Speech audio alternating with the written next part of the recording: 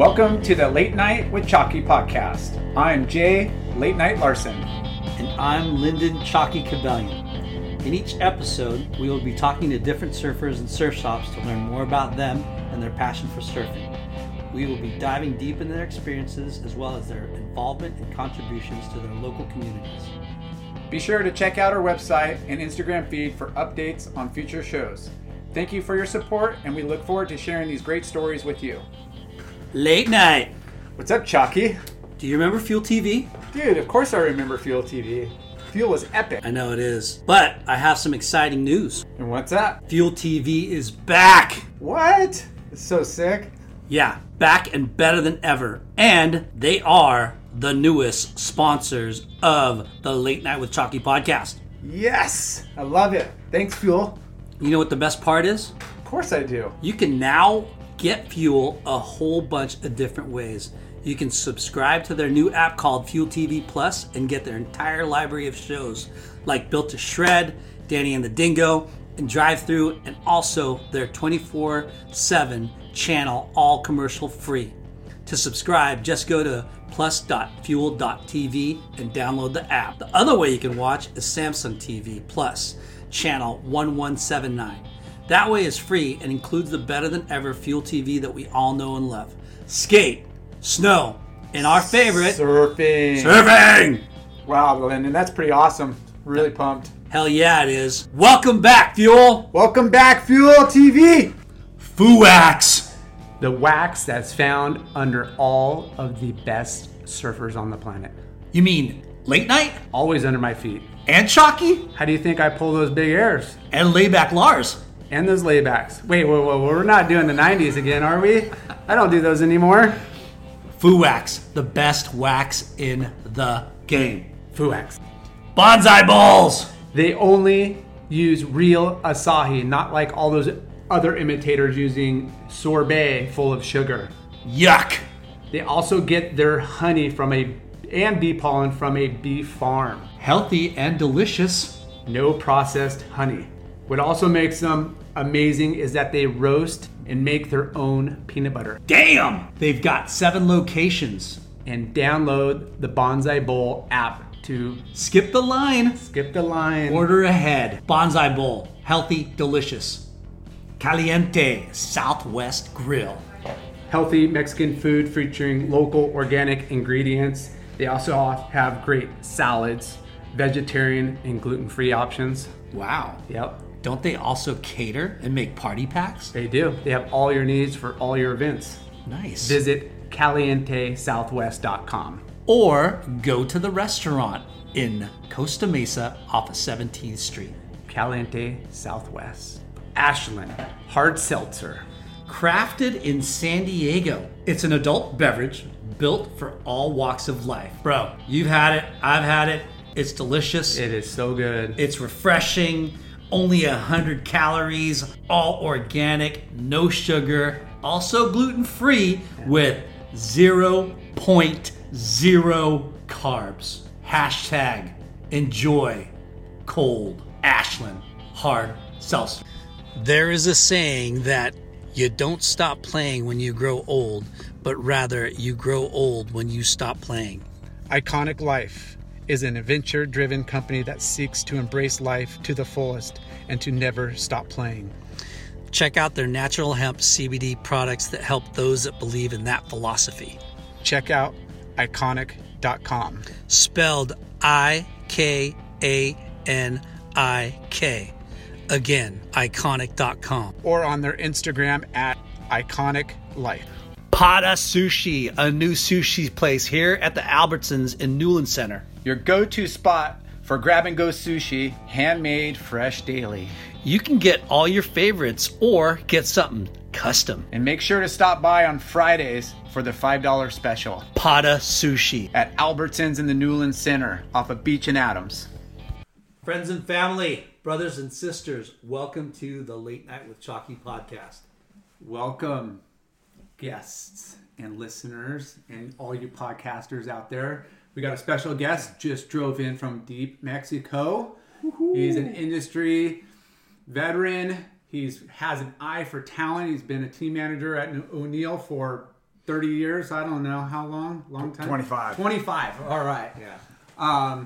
Has put a lot of young talent on the map and helped groom them to be professional and be their best. And we're super stoked to have Garth, Tarlo Band, right? Tarlo Band. Yeah. Last name's Tarlo, but Tarlo Band. Tarlo Band. That's pretty epic. Yeah. And Gerlach gave you that Yeah. one? Gur. Yeah. Sick. He's pretty witty. He's good at creating names. Yeah, he's got a lot of little like side names for all kinds. These Snips. He's kind of throwing the masses their little nicknames. Yeah. Well, Which is good because they stick. You got Chalky over here, which is it's stuck. pretty good one. It's I like pretty it. good. It's funny because Garth is a behind the scenes guy, but For industry sure. veteran. But we've had a lot of guests. Mention your name, probably the most. Probably one of the names that gets mentioned in the podcast more often than most people. Yeah. Timmy Reyes, Brett Simpson, like a lot of people. Gurr. And yeah. So we're stoked. I've noticed a lot of guys that we have sponsored Yeah. throughout the years, have been on the show. Yeah. It's been classic listening to it. It seems like hearing everyone's story, kind of, and kind of like, oh yeah, I listened to the guy's story, and it kind of authenticates it. We've been with him. Yeah. I know. We sponsored Archie for a while, and him and I were roommates for a long time. Cool. So That's funny. that was a good one that you guys just recently did. Yeah. So let's start at the beginning. Like how'd you get into surfing? I had a brother that was a surfer who's 6.5 years older than me. Dang, that's kind of a big gap. Yep. So right around like 74, 76, I kind of got introduced to surfing, and that was kind of like a pretty radical, kind of like pretty localized, like rough time kind of in surfing with there was kind of a pretty big local scene, and Where are we talking? kind of through that like Huntington area. My brother surfed a lot of Balsa, a lot of Huntington Cliffs, Trussels, and that. And I didn't really stick. I got involved. I surfed, and then kind of always waiting for a place to kind of graduate to as far as a surfer. And So where did you grow up? so I grew up inland as a kid. And then right around 1984, 85, I moved to Newport. Okay. And actually a little later, 85, 86, just right in there.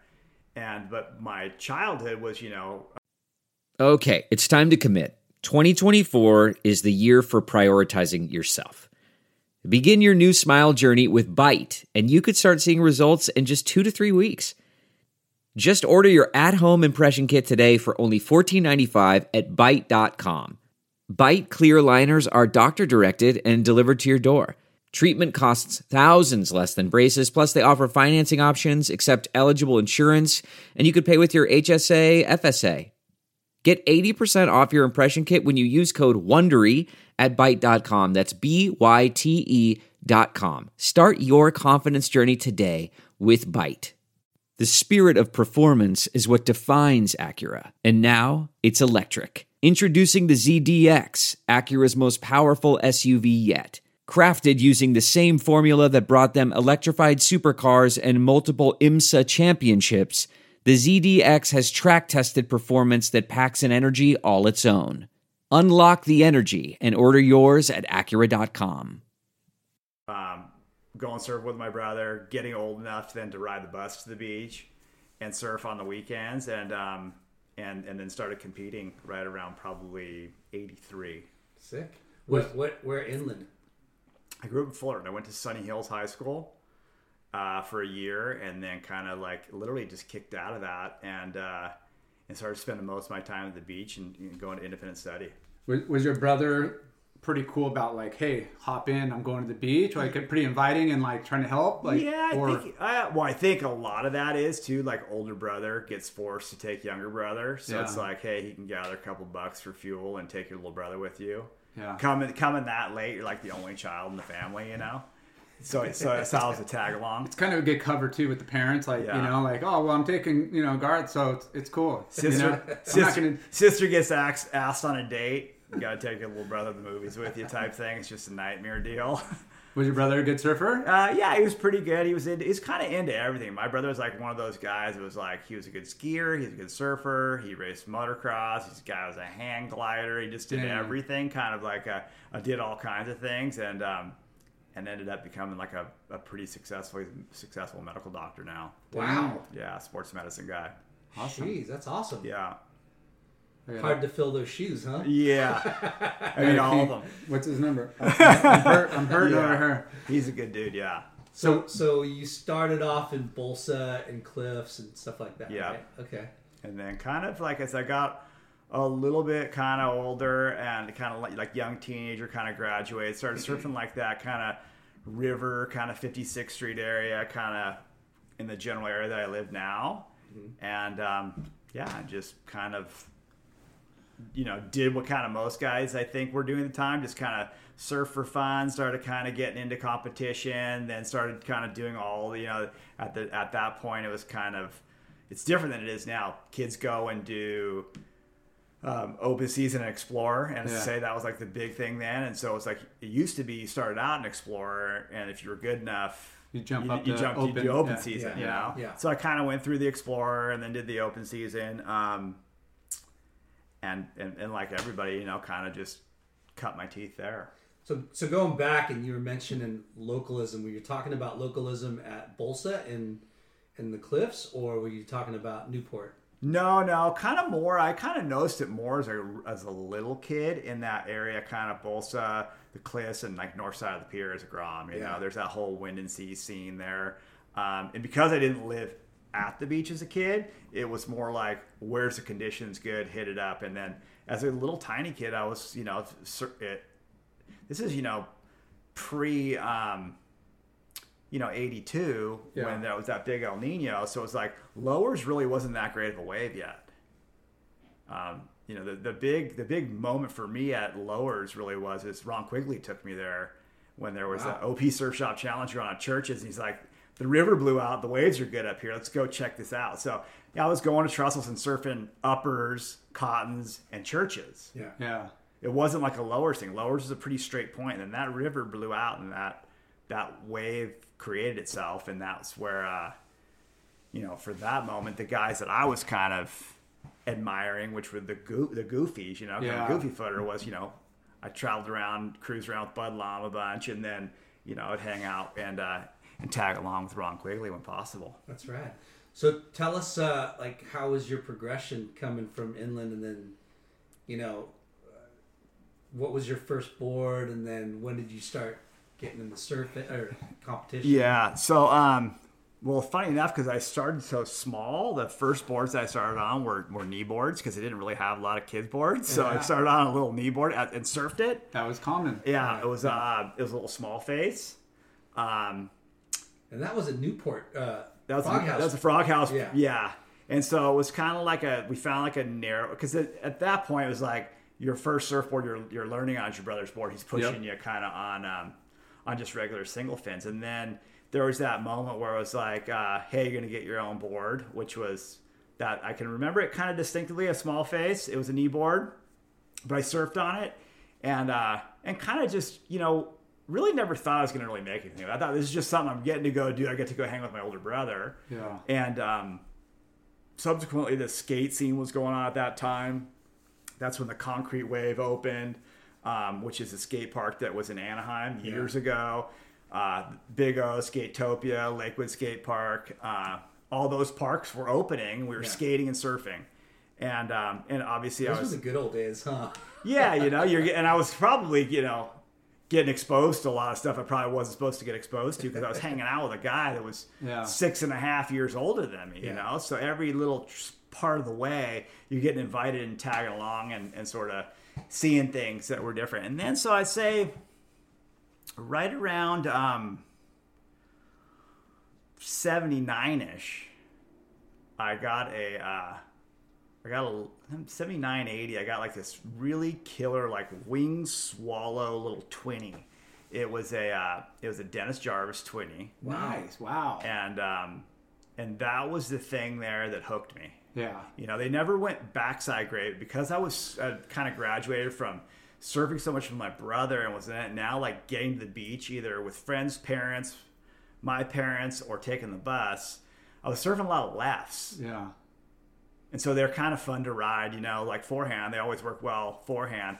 And that thing kind of worked really well. And it would work well around river and surfing the little, all throughout the streets in Newport. And even, Huntington when the lefts were good. But it didn't go backhand. And I kind of distinctively remember this moment, right, that everyone kind of remembers. Well, you were probably already like physically and mentally ready, but the board just wasn't going where you wanted to go. Yeah, it doesn't go where you want to go. I think everybody tells this story about this era. Yeah. And they're like, yeah, I want to go there, but you kind of can't go there. And you really hear it more about these backhanders that live these right point breaks. And we don't get a lot of great rights. There's if you live in this part of town, you get your odd days at north side of the pier, you get your odd sandbars down the beach, you get your, there's little sporadic good rights, right? But those Twin Ferns weren't taking you where you want to go. And then this is kind of like some point of 83, 84, it was like that thruster had come out and it was like, I'm going to get one of those, you know what I mean? And you've been surfing for a while. Yeah, I've been surfing for a little while. Yeah, your ability's there. I can surf. Yeah. Probably to the guys that are good, I'm okay, But you get on one of those things and all of a sudden you're just pointing it and going where you want to go, where you could never go before. Progression just went. Yeah. And all of a sudden, everybody that's riding a thruster now is getting better.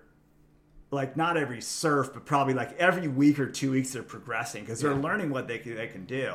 And there's just so much happening, right? In surfboards. They're going from V-bottoms to concaves getting out. There's so much stuff's happening. Rails in surfboards. Not 4 inches square. Exactly. Everything's changing. And then, it's like I'm doing a little bit of competitions.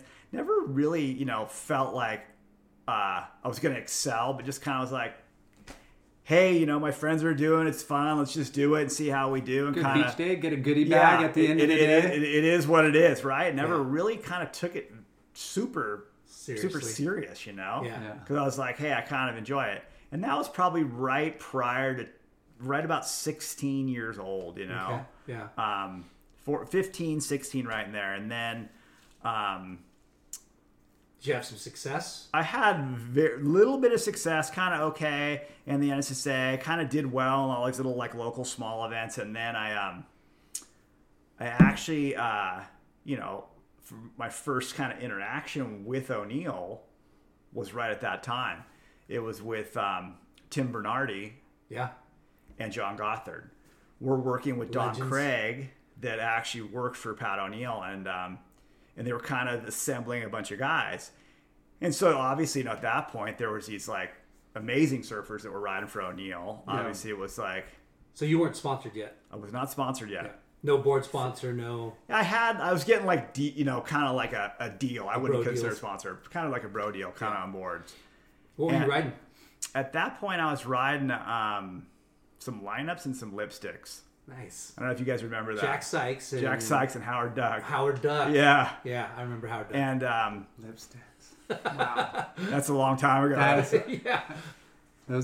You're old. Yeah. He's not. I don't even know what those guys do. Jack's. I think fishing. Yeah. Competitive fishing and making a few boards here. There's a guy at church that I think is him. Wow. I didn't. I wanted to say, hey, you Jack Sykes, but looks and has a vibe. Yeah. Old surf crusty. It's pretty funny. So that's kind of like the early '80s and kind of like I think of my like formative years of. So Gothard at that time was like sponsored, like he was ripping. He was the man. He was ripping. Like, he was the man, and he was a cover boy. He was a magazine. He'd been on the cover. So they take, like you said, they're putting a few kids together on kind of this program. Yeah. And he'd moved to Newport then. Yeah. I was staying with Howard actually. He was making boards for me, and he's a goofy foot too, right? He was a goofy, yeah. And he was a guy who was pretty well plugged into Newport Surf and Sport because he was making boards for Paul Hughes and Stan. And all those guys were like just O'Neill guys, you know what I mean? He'd already been in Japan, was doing stuff. And so I was kind of like watching those guys program going like, like, that's pretty crazy. Like, these guys are doing events and they're like making some money. And I'm like, I wonder if that's real. Like, probably wouldn't be real for me or whatever. But anyways, I was surfing and kind of like, How old were you when you moved to Newport? Like pretty young? Like 17, about 18? 16, 17. Wow, okay. Yeah. And so I'm trying to think about exactly right about that right time. I mean, I remember the day of going in there, but anyways, I had arranged to kind of go and meet with with John Goth. And that time, there was no social media. Your resume was on a typewriter. We didn't have printers for computers. So you're typing out your resume, your little events that you've done, and you're just wondering if you're going to get shot out of the sky. So I remember like the day that I go there to meet with Tim Bernardi, Don Craig, and John Gothard. Wow. And at that point... some legends in the industry. Yeah. Were you intimidated or just like you're already hanging out with these guys? So it's... Well, I wasn't hanging with them. I was like, I knew they were going to be sponsors of kids. It was like already guys that were like on heaters, like, Bobby Lockhart had won a bunch of stuff. What a barn. Yeah. But he was like a high profile kid already, He was like really Bobby good. the Lockhart. Jeff Scott, for sure. Those guys had already been sponsored, and I was kind of looking at those guys going like, I wonder if that could ever happen, for a kook like me, you know what I mean? Yeah. Did it, you said you're were you hanging at a surf shop at the time? Like, did you have a shop? I didn't have any shop I was dialed into. I just was kind of rolling. If it was like I was in Huntington, I would hang out with those kids. If I was, because that seemed usually the end, like you had a shop and a shaper, totally. And then that was your plug, and you hung out. And my whole plug was kind of the couple of shapers that I was getting boards from, and kind of spinning through them, kind of trying to, get what was going to be right for me. And then I remembered like doing the whole deal where you show up with your resume, and I'm like, am I going to get blown out of the sky going in there and just like sweating brows there? It's just like, and Gothard is a notorious guy that will like sweat on you. Yeah. And so here I am, and I'm listening to this guy, and there's like this dorky kid just, I think, and the thing is, I was really small. So at 16 years of age, I was probably like 5'2" and 110 pounds. Hadn't even hit puberty yet.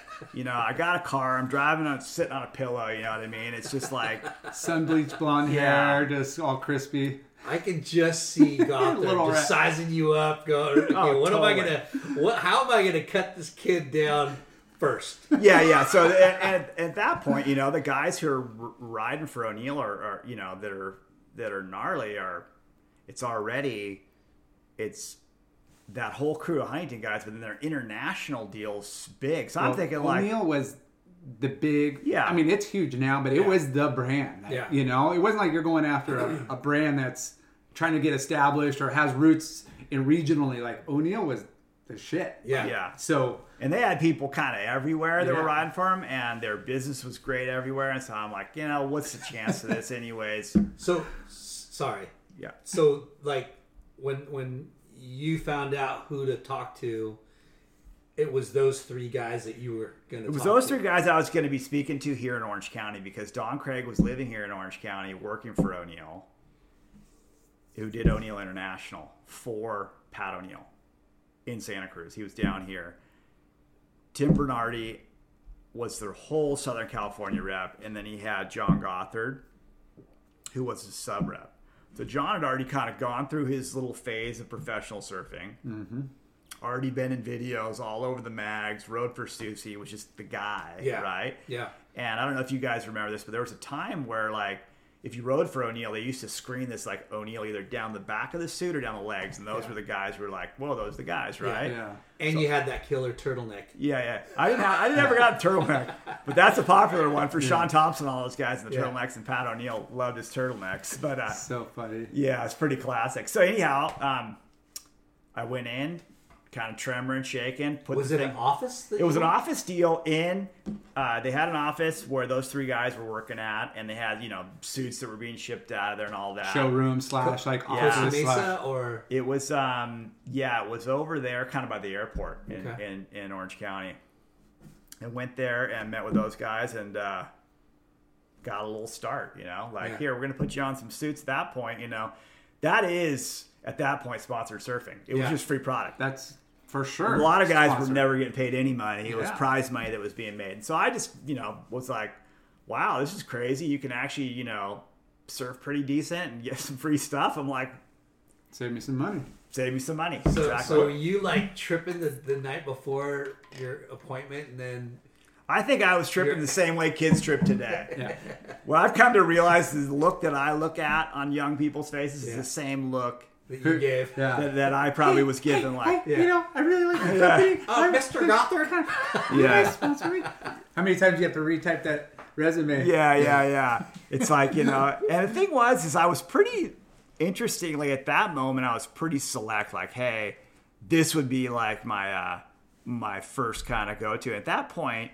So wait, this was your first ever thought of getting sponsored?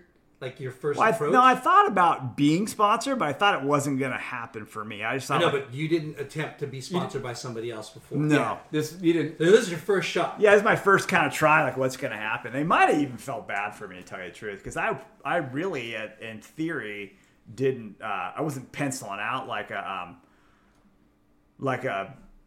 kid who was directly, I think Bobby's maybe 50 or 51. I'm 52, so I'm a couple years older than him. I don't think I penciled out like him. I know I didn't. I didn't pencil out like Otter. I didn't pencil out like Greg Ryan. But for some reason, they were like, hey, cool kid. He's out in the water. He's getting some waves. He'd be a good representative. Yeah. And whatever. They needed a Wilbur Kookmeyer model. I don't know. I have no idea. You know what I mean? But back then, that was the foundation of the brands. Is like getting strategic with. You had to have strategic, like exactly kids in each area to kind of like be the. And you want to be cool kids. Wave the flag. It's funny. Just recently, I just saw a marketing thing, and the marketing ploy of brands were, a guy surfs well, he gets sponsored, he puts a sticker on his board, he influences the kid around town, and that kid goes and buys the product. Marketing 101. Yeah. That's what it used to be. Yeah. Who knows?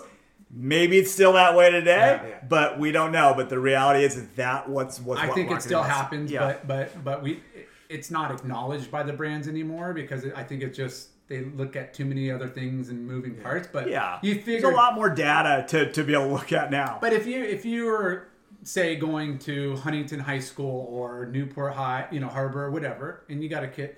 That kid's going to be flaunting around. So he's going to have stickers on his folders. You're going to be noticed and hopefully inspire other kids. Yeah, I mean, we're talking about, too, that's going back into the early 80s, right? So we're talking about early surf industry, right? Yeah. There is surf industry, but it's hard goods based. There's a couple wetsuit companies, and soft goods really ain't a thing, right? I mean, Quicksilver's only 4 or 5 years old, right? 5 or 6 years old. Yeah.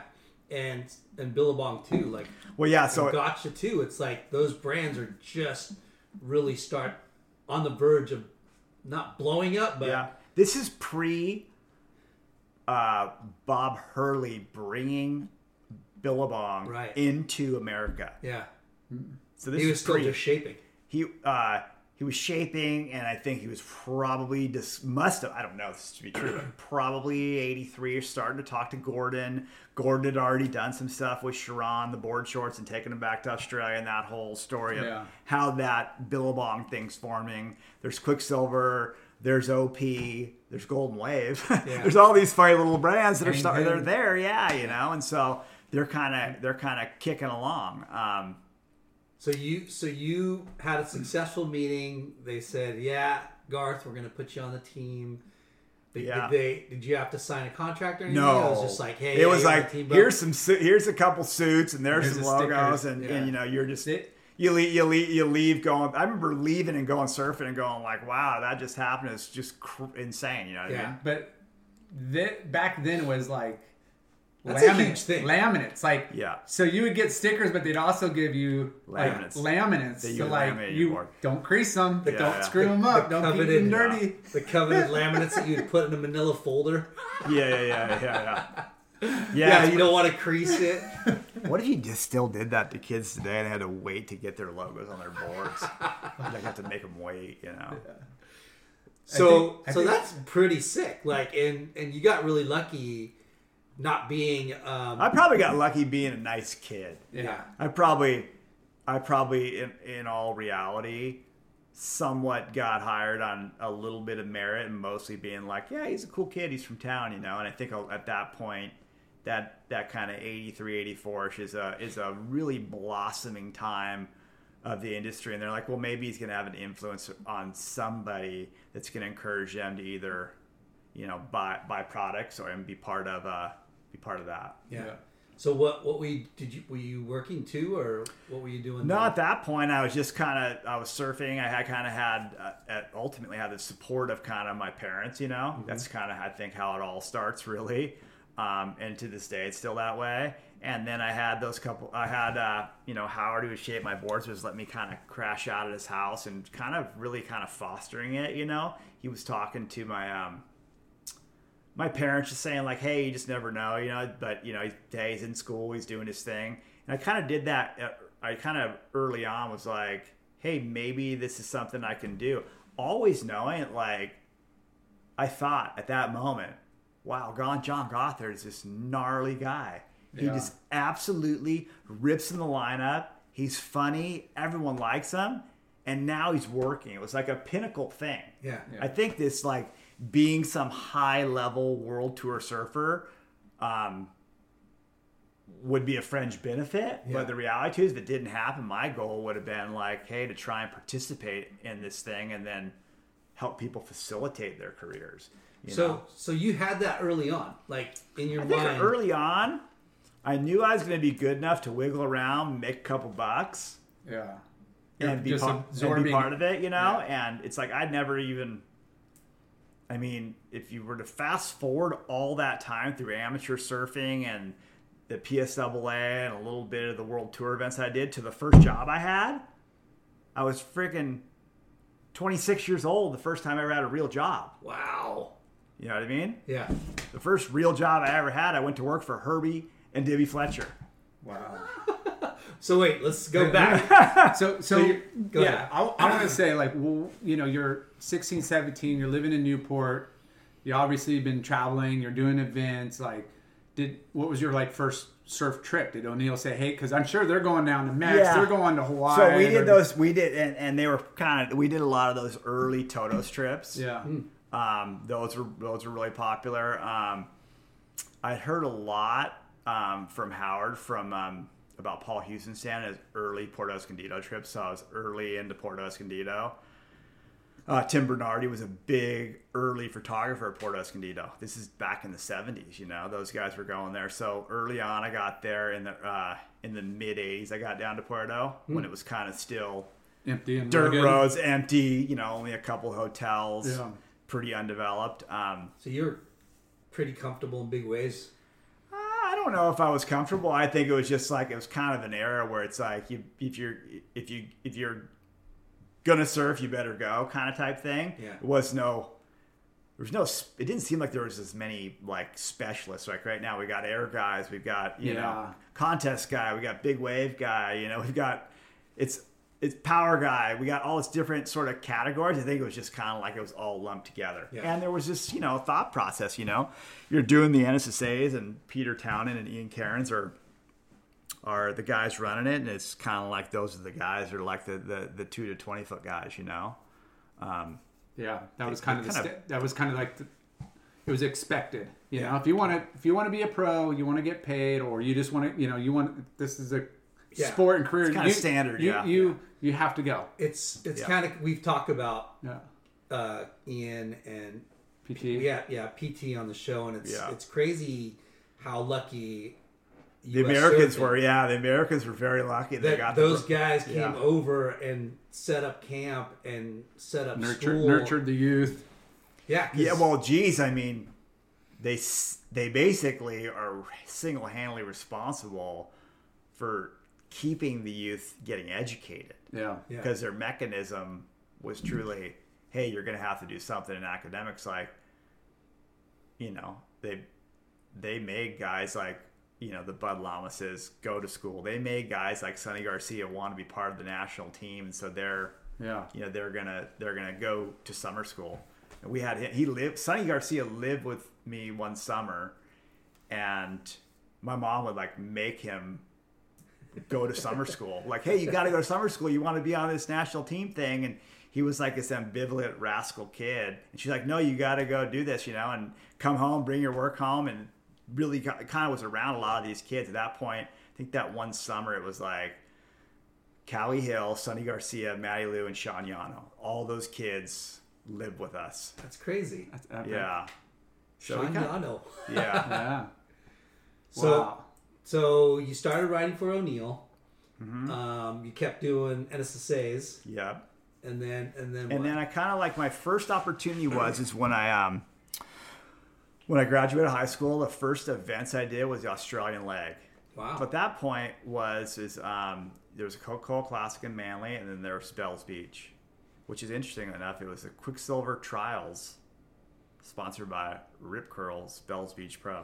Well, they had an agreement. Yeah, Bob, we had Bob, and it was like, hey, you guys make wetsuits, and we're going to make the apparel, and everybody, it was kind of the spoken, handshake, or what, that was the deal. Yeah, I don't know what year it changed. Quicksilver went public in '86 or '7. Yeah, so I went there and did those events and kind of spent a little bit of time. Kind of the guys I spent a lot of time on the road with there were David Eggers, Matt Archibald, Bud Lamas, and Ronnie Burns. Those were the guys that I kind of spent a lot of time around with. It was crazy. That was the best of the best of the California guys that I traveled with from here was John Kissel. Wow, Kissel, Kissel. Yeah, so John Kissel and myself went from here, and it was like that's at this time where David Eggers is getting paid a ton of money, right? Matt Archibald is just like the guy, and I'm just some clown tagging along, going like, this is crazy, we're getting free stuff. We might win some money in a comp, and we're in Oz, and we're doing whatever we want. It's just like, I was just like, whoa, this is crazy. This is actually happening. And I went, and it's weird. I remember getting there, and then we went through this big old hassle. If you've flown into Melbourne to get down to Bells, you got to there's two ways to get there, right? There's one way you get from the airport to Geelong. And then me and Kissel got there, and we're like, what are we going to do? We got dropped off at you drop off at a bottle shop. I'm sitting there as a Grom. Kissel's 18 years old. He's going in. He's getting a beer. I'm sitting there going like, hey, we got to get all the way to Torquay. Yeah. What are we going to do? And he's like, we're going to hitchhike. I love this because that's what we did. There's no agenda. There's no person picking you up. There's no handler. There's no faxes. Yeah. There's collect calls to your parents, and everyone in this whole organization that's so young is on tours going, don't call your parents because you'd be blowing it if you told your parents, right? Yeah. So we got down to Torquay, and it was like, so you hitchhiked. Yeah, we got down to Torquay, and it's like, what are we doing now? And nowadays people, roll in, they got accommodations, there's team managers, and we were kind of like, hey, we know if we get to the Rip Curl shop in Torquay, we'll figure it out.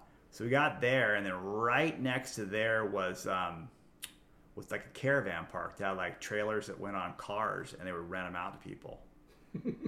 Wow. And so we're like, hey, we'll stay in there. It's like me, David Eggers, and John Kissel. And I kind of always grew up where hey, Kissel's a hammer here, he's got don't get wise because he'll just settle you, he'll tune you.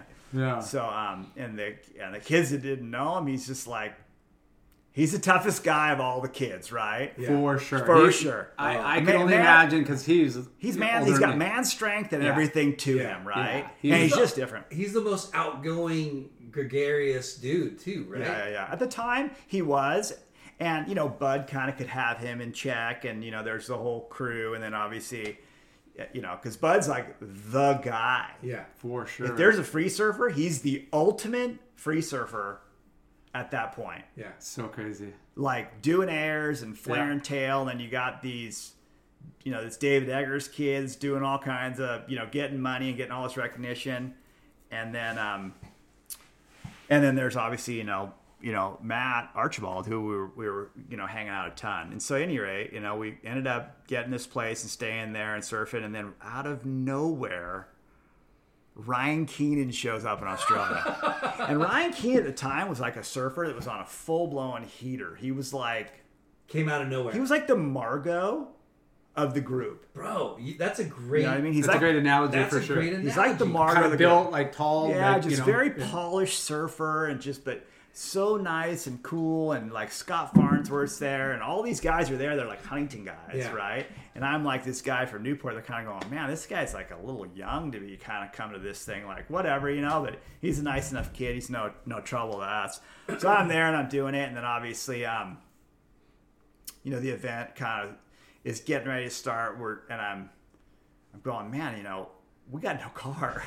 And we got to get from Torquay to Bells, and that's like, Yeah. it must be like 3, 4, or 5 miles, right?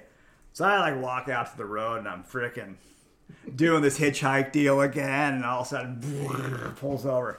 It's Bud and Ronnie Burns. Pile in, Grom!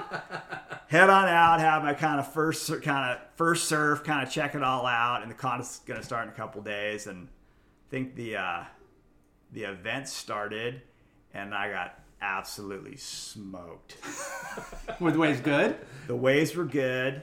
Bells. Was it at Bells or was it? Bells? It was at Bells on the bowl, and Was it it was big? like, no, it was probably like 4 to 5 feet. Like perfect size. Yeah, my first heat, Bud was in my first heat. Oh.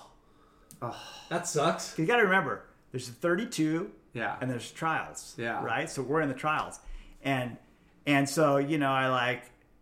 You get off of your wave and you think you just ripped the bag out of it, and then coming down the point it's Bud, and you're just going Spray to the moon. no. Well, obviously you're going like, I'm doing windshield wipers. This grown man that I'm weighing 125 pounds this time in life. This grown man that weighs 160 pounds, is just putting the hammer to the thing, and you're just going, wow, okay. So I got a long ways to go here. So it's like now we're like, okay, let's kick it into to good time mode, because I'm no longer in the event anymore, right? I might as well have a good time. And so we're obviously at that point, you know, it's just like everyone's kind of broken into their groups. You got, you know, the Billabong guys, where Sonny's with that crew, but I'm friends with all these guys. There's John Chimoka's a gotcha guy, good buddies with him. Gurr's a gotcha guy, like kind of like the man at the time, you know, like, you know, Gurr's hit every sort of fashion curve there is. At the time he was wearing like a leather jacket with like a cobra on his back or something. And there's Cobra like, Kai. then there's like Tom Kern, who's just a legend. And then there's the Groms. There's the Nicky Woods of the world. Wow, yeah. There's the Matt Archibalds and all of us, and we're kind of cruising together. The trials goes on. Matt was in the finals of the trials against like Damien Hardman. It was really only like the Australians and the Americans. I mean, there might have been There was Japanese, and a few Brazilians, a few others, but you know, and I think like Terry Dominique. There's some Europeans there also, because it was a different. You go and you do the trials, right? Yeah. It was kind of like And there's money in the trials, like if there's you win. a little bit of money in the trials, but not winning heats like the PSAA. There's winning money in the trials. You win the trials, and then you move on to the event, to the main event. So, with that to be said, it was kind of like I just kind of watched the event unravel, and then that year Who won? is the year Nicky Wood beat Tom Kern. And he was Wow. like 15, 16? 16? I think it was 15. Holy smokes. I It was remember a that. Curran 16, and 16. Wood final? Yeah, Wow. I'll have to look that one up. yeah. Yeah, I remember him winning like youngest, to win that event at the time. Crazy. That's crazy. Yeah. And what was it? So And that was like the introduction to introduction to it, and then you go on, to Manly, obviously. For the Coke Classic? Yeah, the Coke Class. That was the beach break. I did a little bit of there, made some heats, surfed against Mark Sainsbury. Oh wow, Sangha. That's Yeah. cool. So it's a kind of like, it's a really early time and everyone's really cool. And I kind of am getting my introduction to it going like, this world tour thing's gnarly. This ain't nothing like, going to the local NSSA or some CCSA thing or just some local event here in town. It's world-class. a world class, Yeah. Sean Thompson at the time's like the coolest guy that like every girl's throwing themselves at. It's just like a whole deal. It was unbeknownst to me. Well, that and the appreciation for surfing in Australia, like the support and it's you're a celebrity for sure. For sure. Yeah. The one of the most classic things I saw on that whole entire trip is I witnessed, and this is a kind of a thing that used to be really popular in with surfers, was I watched the best ping pong game I've ever seen happen between Derek Ho and Rabbit. Whoa. Really? Rabbit's a good player. Yeah. Wow. So they went mad, and that was at the Torquay Caravan Park. Yeah, and then obviously I got a chance to kind of meet a lot of older guys that were traveling or telling me all about waves from all over the place. Yeah. And places to check out. I actually did a couple days of driving around down the coast there, with Ryan Keane and David Eggers. Hung out with Matt, and I started to become pretty close at that event. We hung out a bunch. And that's really kind of where we kind of formed our relationship. And that was your first big trip abroad, right? Other than doing I went Mexico. up with Bud and a couple other guys to must have been the 85 Bud Surf Tour at Ocean Beach when it was bombing. There's an old it was a PSAA at the time. It wasn't even Bud Surf Tour. It was absolutely firing. And that was before that Australia? was before that event. That was the first Pro event you did, or I was like an amateur in a pro event. You know what Yeah. I mean? I think the other amateurs that were out there were David Giddings. There's a couple other guys that went up, and then Colby Outlaw was in it. Yeah. You know what I mean? He was kind of like a kid at that point. It was weird. I got really fortunate to get exposed to some great surfers that I think a little bit played an inspiration and my aspiration. You know what I mean? Yeah. Which, whether it fully kind of unfolds and turns into something or not. Well, like you said, you might have been maybe not at the caliber of them, that kind of young Grom, but getting in that scenario and getting you set up and seeing everything that goes on from the events to the surfer to that probably gave you that, perspective of okay, if surfing doesn't work, I want to be a part of this big picture. Somewhere, there was a lot of starting and kind of stuff happening, brands at that exploding, point, and people needing growth. Room for opportunities. Yeah. So that was, you said you made it through some heats in Manly. Yeah. And then what happened? And then I came home and was like, hey, I probably need to continue to because I didn't have I wasn't a professional. I was kind of going as an amateur to those events. I was like, I'll probably continue to do some amateur events and then do these these PSAAs as an amateur also. And at that point, I had already known Todd Miller and those guys, and was spending a lot of time with those guys. Those guys were surfing hard, and they were, they hadn't done a lot of traveling yet, and they were really focused on that. Richie had already gone on and already was having a great deal of success. Yeah. And there was a crew, 54th Street crew. Yeah, that 54th Street crew. And I would kind of say I was on the fringe of that crew, I kind of, I've always kind of appreciated just kind of getting away and getting waves to myself and not being super impacted by people. Yeah. I think I maybe went through a little kind of a stage where I was feeling in my own ego, maybe I was the guy in the lineup, but probably wasn't really. Thinking for a moment, I was. But Lar has that moment too. But those guys were working. They were obviously sponsored, and they were on that trajectory of I'm going to be a pro and I'm going to get in the mags. That was their mindset. Because you were, Newport for a while there was an epicenter. Yeah, so that was kind of so kind of like that hottest 100-yard guys that crew guys was kind of probably 82 to like 87, you know, Mike Moyer shooting all those guys there, Peter Brulé, all those guys. And I would say that I was kind of still at that point, kind of a river jetties guy, you know, not really going down there. And then right around like 89-ish, I kind of like started going like, hey, I'd done enough of these PSAA events. I'd done, you know, I was not doing any more amateur events. I was kind of making some prize money. Did you turn pro? Yeah, I don't know if it's, I think I would like to think of myself as like, I'm turning pro, but it's like, You just want to collect your yeah, I just money. went in and collected some money, you Yeah. know? I mean, in reality, like to me, turning pro is your whole world revolves around that. And there was stuff going on in my life, you know. In 1990, I became a parent.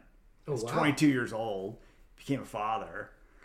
So I was like, all right. And I had a super highly educated dad. I was like, what are you going to do now? You know, like, what are you going to do now that you're dad, you're, you know, thinking you're, I'm going to surf Yeah. maybe not as much, yeah, but like yeah, a lot yeah. still. So I just You kind still of, got me though, Dad. Yeah. Right? yeah. And I'm making, you know, a couple bucks here and there. I had another, I never really, so what happened was, I don't know if you guys remember at that time, there was a lot of like funny little sponsors. Like there was Mango, there was Platts, there's all these companies. I rode for a company from a guy that brought it here from Australia. This guy named George Wales, who's an amazing surfer. Yeah. He is a goofy foot guy, and he hooked me up and gave me a little bit of money to kind of be able to kind of coexist, you know, to get around forget events. that you rode for Platts. Yeah. Coexist. And kind of, you know, he kind of really did me right at the end of the day. At the end of the day, he's like, hey, there's this whole thing here. But he goes, think about this. Like, I did that whole thing, and now I'm doing this. So kind of always knew, like, hey, someday, you know, I have this aspirational thing to work for people that have a great deal of respect for and learn, right? Yeah. And then, you know, see where that takes me. And who, you know, again, it's just so early for me. I'm just kind of, I'm kind of stumbling on luck, you know what I mean? To be perfectly honest with you, I stumble into Australia. It's like, whoa, there's Kissel, man. We're gonna get to here. It's like everywhere in my life, it's kind of been like some good fortune, really. You know, some people have been looking out for me and trying to help me. But it's also having a good head on your shoulders and seeing that and being like, okay, you're living in the moment pretty much. You're not projecting yourself like I'm gonna get this job if I, you know, you're living in the moment. But I'm surfing, trying to get barreled, having fun, hang out, meet some chicks, and have a good time. But who you know, have a good head on your shoulders and being easy to work with and talk to, and all of that is culminating. If you don't blow it completely, then you're gonna be like, okay, I'll figure it out in life, right? So you're 22. You had a kid. You're riding for O'Neill and Platts. Yep. Did you get like an ad of the day? They like, did you ever get to that? Yeah, I had like, some ads from those guys. I never got any ads out of that O'Neill deal, but which is fine, you know. Yeah. I got a few ads, and that was kind of like because that was Hoey and Corona, right? Ayatollah Corona. What? Yeah, Frank Quietly outrageous. I just saw a photo of Frank Corona today. He hasn't changed at all. No, yeah. The guy looks the same. Yeah. Like he's just chiseled. You're like, what's going on with this guy? What kind of? This He was that way when he was a Italian. kid. Yeah. He was that way when he was a kid, right? Yeah, Italian stallion. We love Frank Corona. And then He's still got the guitar and serenading some hot babe. Yeah. trying to at least. A total classic. So yeah, so I think crazy. And I think in reality, it's sort of like, you know, I'm stumbling upon luck upon another luck upon another luck. Stack a few lucks up together. You know, I'd rather be, you know, lucky than good. Yeah. So what happened after that? Like, so I just at that point from 22 on, I got pretty serious. Like I kept kind of staying focused on doing the events that I could do.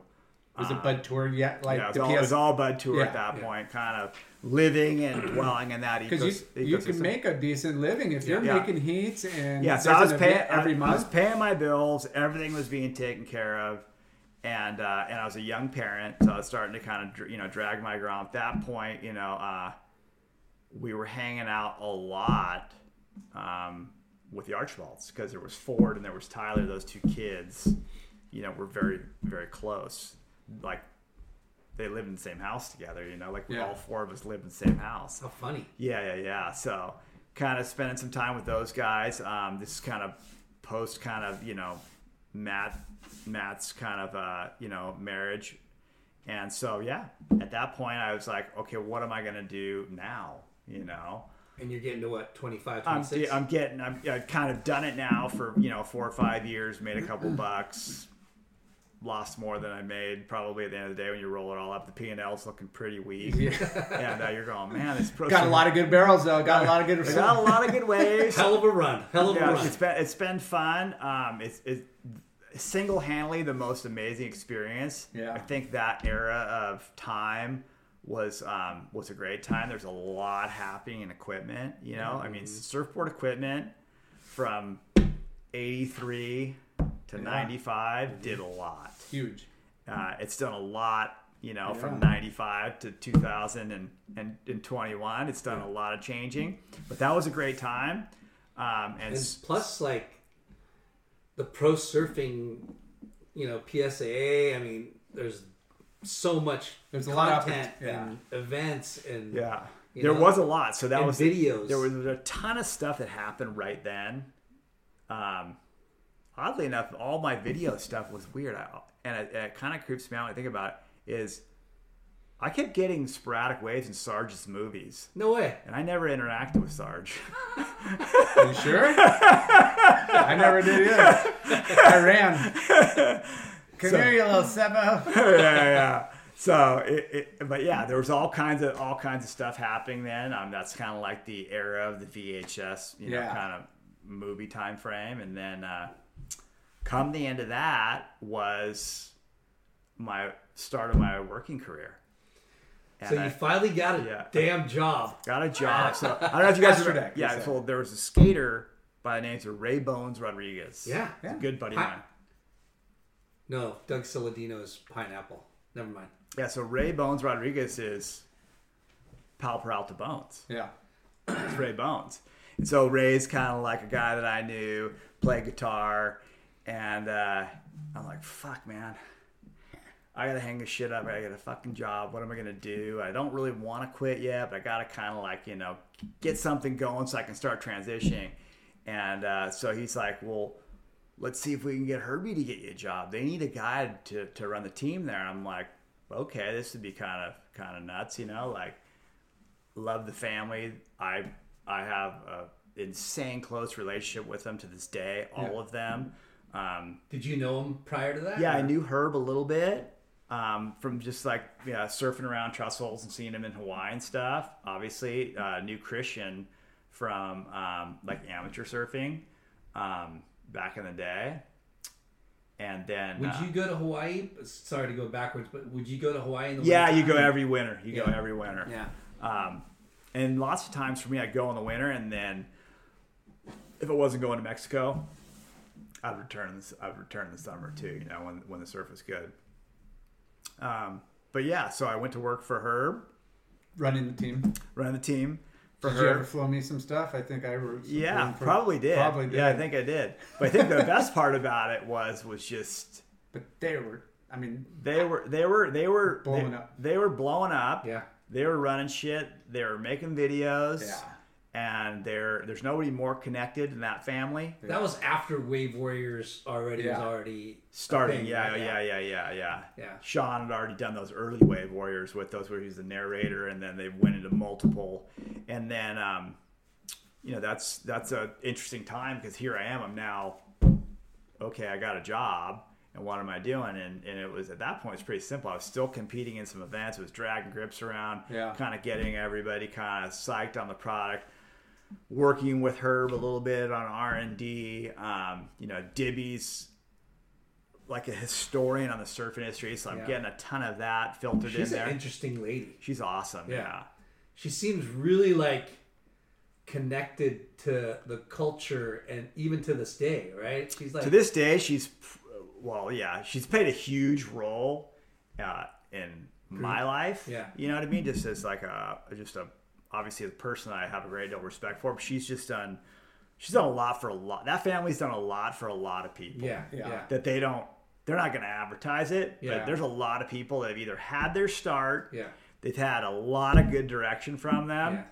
Yeah. And Archie said a lot of things Yes. about how undoubtedly today my start is 100% reliant on Herbie and Dibby Fletcher just going, we're going to give you a chance and don't fuck up. You know what I mean? Yeah. Yeah. And, So let me ask you, how crazy is that family though?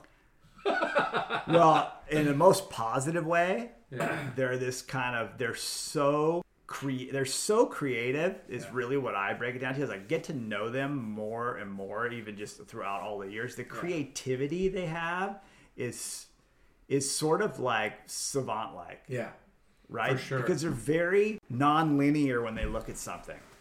So we all see things a certain way, and they see it a different way. And then just like if you just know really how artistic everybody is, like, you know, Dibby has done everything. When it was cool, when it wasn't cool to run on the beach, she was running 25 miles on the beach. Yeah. When Little Women weren't supposed to take a jackhammer and grind on a piece of granite and make a sculpting, she was doing it. Yeah. Yeah. You know, when it was painting, it's just so radical. I mean, she is as radical as they come when it comes to just creativity. A professional ballroom dancer. Wow. Just took it out. Oh, me and my mom want to start dancing. I remember sitting there going, oh, this is pretty cool. Like, I mean, I didn't go to cotillion, but people danced, right? Yeah. And she I'm hearing what she's going to do, and she's a professional ballroom dancer. That's like so world crazy. class. So crazy. Yeah. And so she's done everything. Herbie's, I would love to someday sit down and you know, meet them and talk. Oh, they're talk with amazing. them, 'cause Yeah. They're incredible. Herbie is like, I mean, he's one of the godfathers of surfing. And Right? And then the two of them have spawned to absolutely freaks of nature. Yeah. Yeah.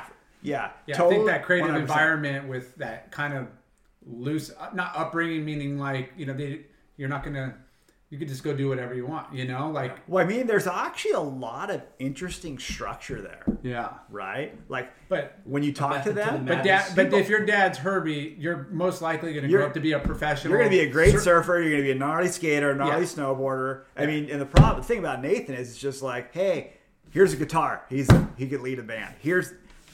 He's one of those guys that truly is the best all around at everything. Yeah. I mean, How are those literally- airs he was doing? Well, it's just in not even the- the airs, but it's just all this, like Yeah. he's good at everything. And then, like, you know, a lot of people, as you get to know Christian, you just go like, he's a really interesting guy. It's just done and been exposed to so much stuff. I mean, the guy has dealt with Malcolm McLaren. It's so crazy. I guess Yeah. that guy created the Sex Pistols, dude. Yeah, Like, the yeah. guy is like, he's in tune, he's in touch. And so, yeah, so I got to spend a lot of time with them. That's cool. I did a lot of kind of trips, you know, You where, could probably write a book on that. yeah, it'd be, Hanging with the Fletchers. well, Dibby would be the one to write the book because she's Yeah. just an amazing writer. But going and, you know, staying and then just like, you know, obviously it's a unique tribe of people to roll with. You roll with them, all of a sudden you're staying at the Pipe House, you're there at the Pipe Paparazzi, House. for sure. They Yeah, are just their rolling. crew of people that they're with are most connected. Like, funny little story. I was working on this O'Neill project for us, and we wanted to get this Ozzy Osbourne song. So Herbie's like, "Oh, let me call."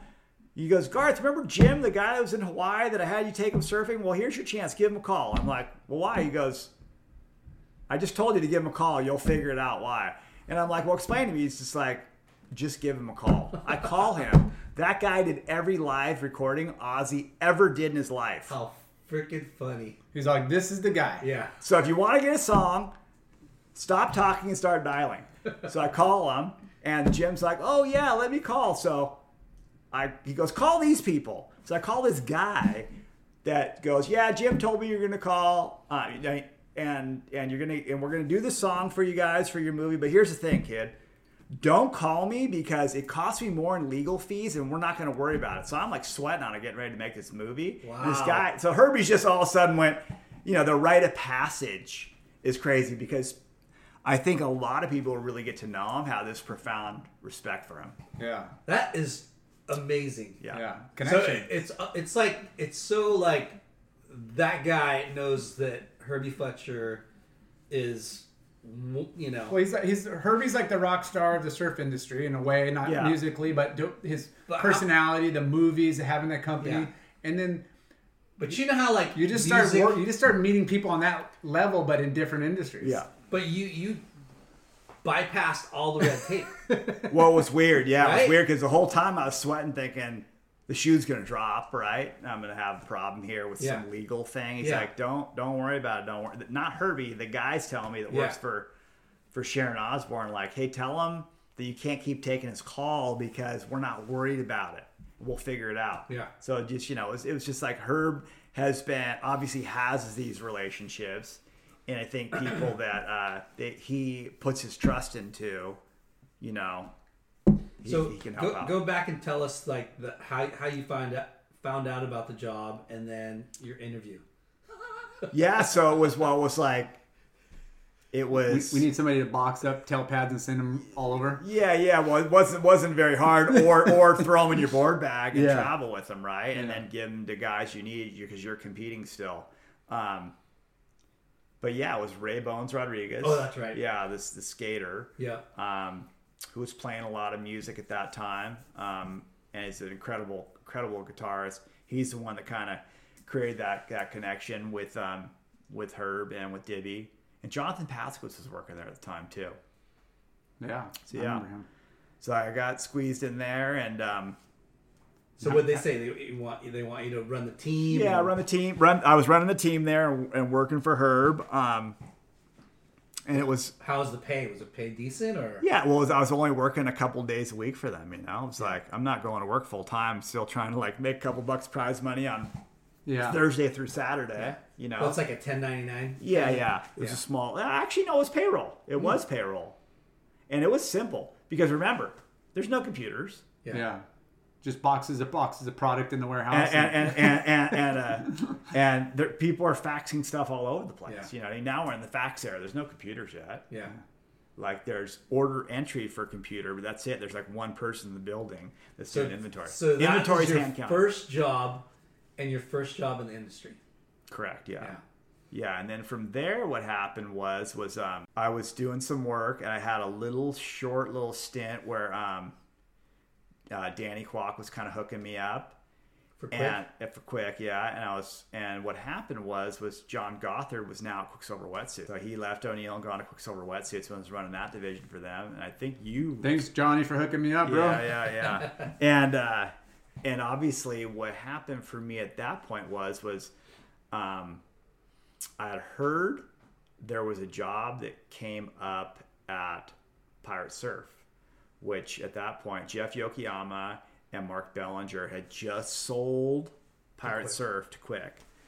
And I was like, that's the institution, at the time, that thing's like the big office. Yeah. And I knew Kwok, and, we'd kind of, had some time together snowboarding already prior to me even having anything to do there. But a guy that was running it for them, his name was Jeff Seebeck or something like that. That's who it was, Jeff Seebeck. And so it was like, hey, I'm going to interview for this job, Herb. What do you think? He goes, yeah, that'd be sick. You could do these things together. You get a little bit more work, a little bit more time. It's kind of not that big of a deal. So wait, you were going to run the team for Pirate Surf. For Pirate Surf, okay. And for Astrodeck at the same time. And he didn't care. He didn't care. He was like, yeah. He's like, so more valuable. So at that point, you've got your resume, right? And there's no printers. You're still typing things out. And it's got Herbie as water. It's got Herbie on there as a reference. So I'm thinking, slam dunk. Well, I'm thinking, did I do that good of a job for him? Herb. It's not. Herb might have gotten frustrated with me a couple times. Maybe I didn't do things totally perfect. What's going to happen? So I'm like thinking, Herb calls this guy. It's at Quicksilver, and obviously everyone knows who Herb is, right? So he's telling the guy, and then I'm like, whoa, shit. So I'm like, so wait, Herb called the guy, and basically Jeff Seebeck. Yeah, who was like one of Kwok's and one of McKnight's right-hand guys that ran production for all of Quicksilver and then took over this whole thing at Pirate Surf. So this is kind of like, okay. And Pirate Surf at the time was like this pretty hip, new kind of grunge kind of deal. At the time, I got like pierced nose, long hair. You know what I mean? I'm like going, what am I gonna do here? You know? So I'm like, geez, what's gonna happen? Am I gonna get this gig here? This would be really great because now I got. So did you tell Herb to call? I put Herb on as a reference. That guy called the reference. Okay, so he called. Yes, because he knows, obviously, well, Herbie Fletcher, I'll tell us. So I'm thinking, oh, fuck, like, this is really other than these guys who were my kind of references that were shapers to get me on sponsored when I was a kid by these couple companies I was sponsored by, I was like, what am I going to do? Did you reach out to Gothard, like, knowing that he would throw you, like... Nah, well, Gothard was already at Quicksilver Wetsuits. Yeah. And so he was part of that whole Quicksilver conglomerate, right? You know, like Quicksilver Wetsuits on one side of the road. I've been throwing out all kinds of names, like, oh, yeah, me and John are tight. Yeah, I kind of was like, to be perfectly honest with you, I think I've kind of always kind of been... I mean, I think maybe I'm wrong, but kind of somewhat, I think I went through some areas probably where I was probably young and thinking I was something that I wasn't, and maybe kind of was a little... You're humble. But pretty humble at that point, like going, hey, I need to start providing, right, for a kid. I got to start making a plan for life. And so I'm going, what's happening? So Herb called, then I'm like, shit, I should probably call Herb and say what to say. And he goes, well, I told the guy who's a fucking idiot if he didn't hire you. And I'm thinking... oh my God, like, I can't believe this. Like, I'm a shoo-in for sure. And it turns out the guy went on vacation for like 10 days after this thing. So I'm sitting there going like, I don't know if I got it, or I don't know if like, what happened here. But the guy came back and he's like, yeah, you got the job. And that was really, for me, was an interesting start, because coupled with this hardcore nature at Astrodeck, with this corporate starting of this corporate thing at Quicksilver. And so when you walk in Quicksilver, there's Danny Kwok's office was the front row office. Yeah. And, he taking people out to lunch, and, you meet with him and go do stuff. And then, I walked into the back there and worked with, Jeff and the designers and all the products. I started getting my hands on product and understanding like, hey, here's where this company's going. What a trip. Yeah. And, it's not an issue. Back in the day when inventory needed to be taken, the whole company comes out in groups and you take on areas and do inventory in the warehouse. Like Bob McKnight's counting inventory in the warehouse. And you're like, oh, well, it's Bob McKnight. And Danny Cox like walking across the bar counting, inventory on all hands on deck. So it's small and everyone's kind of open. So I'm kind of, here I am. I'm learning as I go.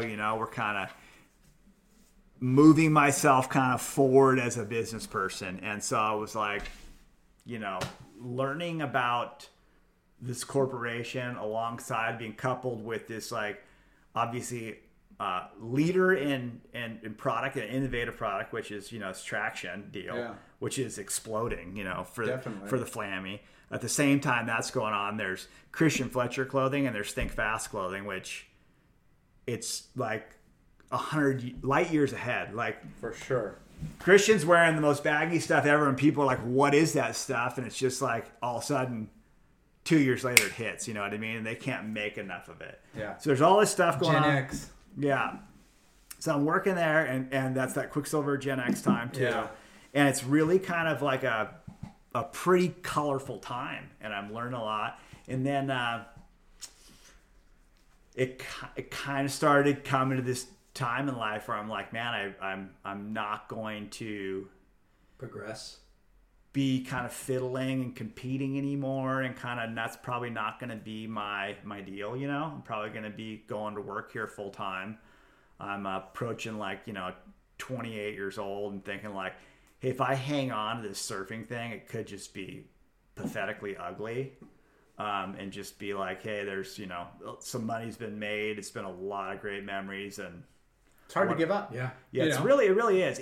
Lars still hasn't given up. Yeah, it's really hard to give up. Even at like a lower level, because obviously, you're surrounded by some of my friends who are at the highest level of sport. Yeah, you know what I mean. Yeah, extremely successful financially.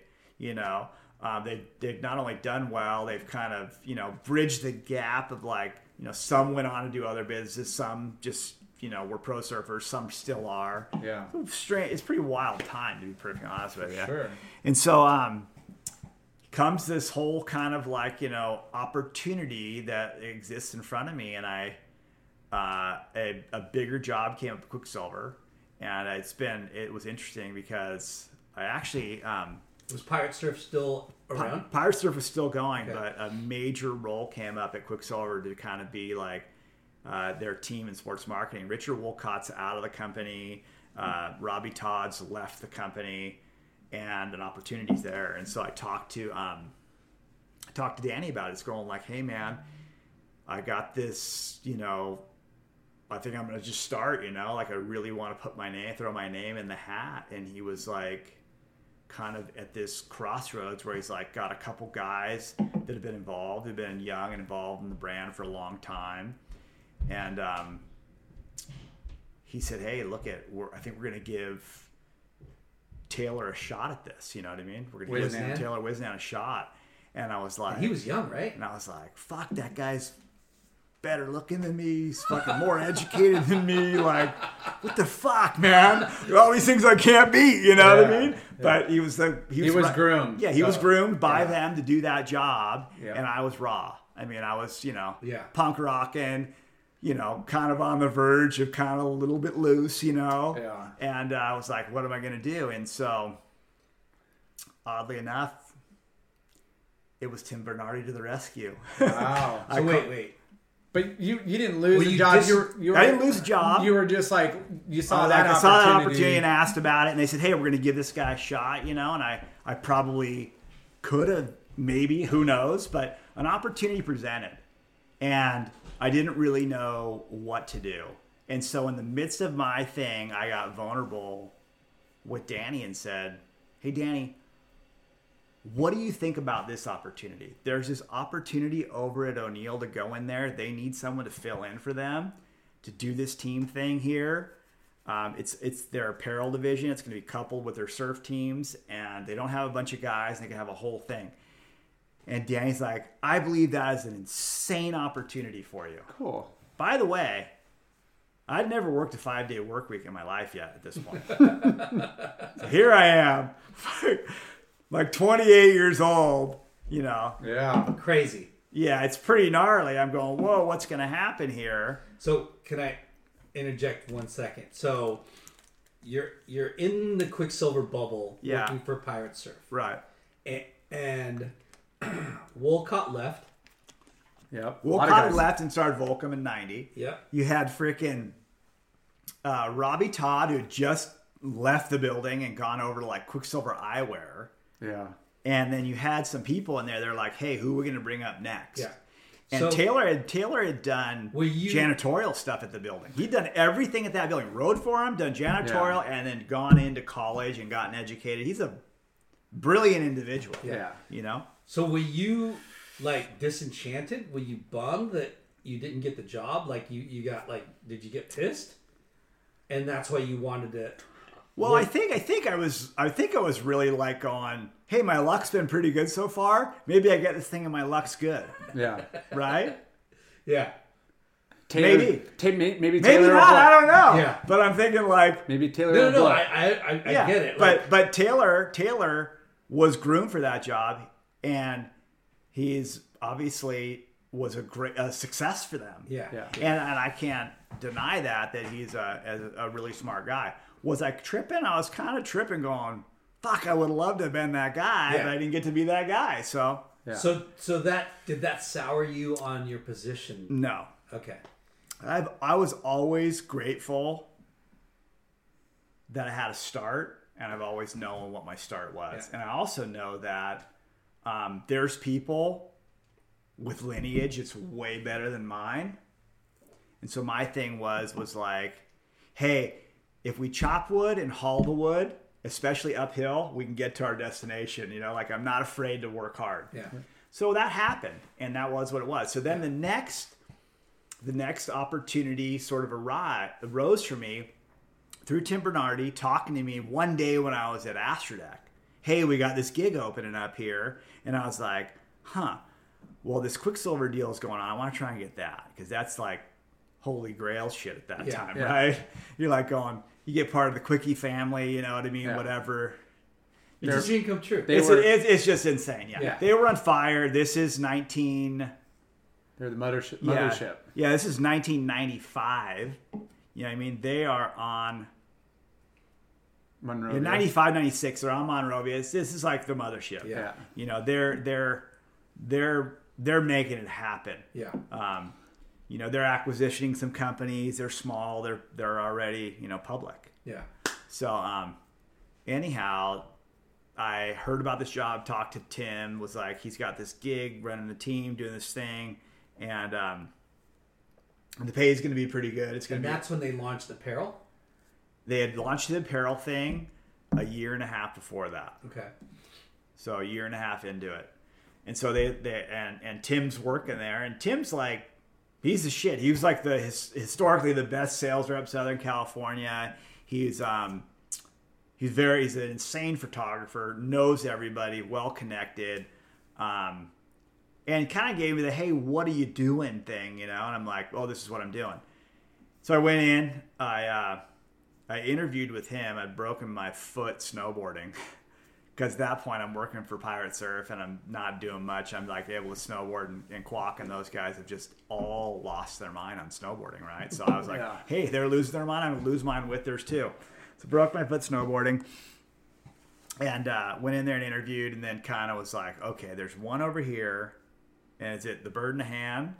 You know what I mean? Theory, you know what I mean? Yeah. Is we're two in the bush. And I went over there, did that interview with Quack, and he's just like, we're going to give Taylor this try. And then so I just confided in him and said, hey, what do you think about this opportunity? And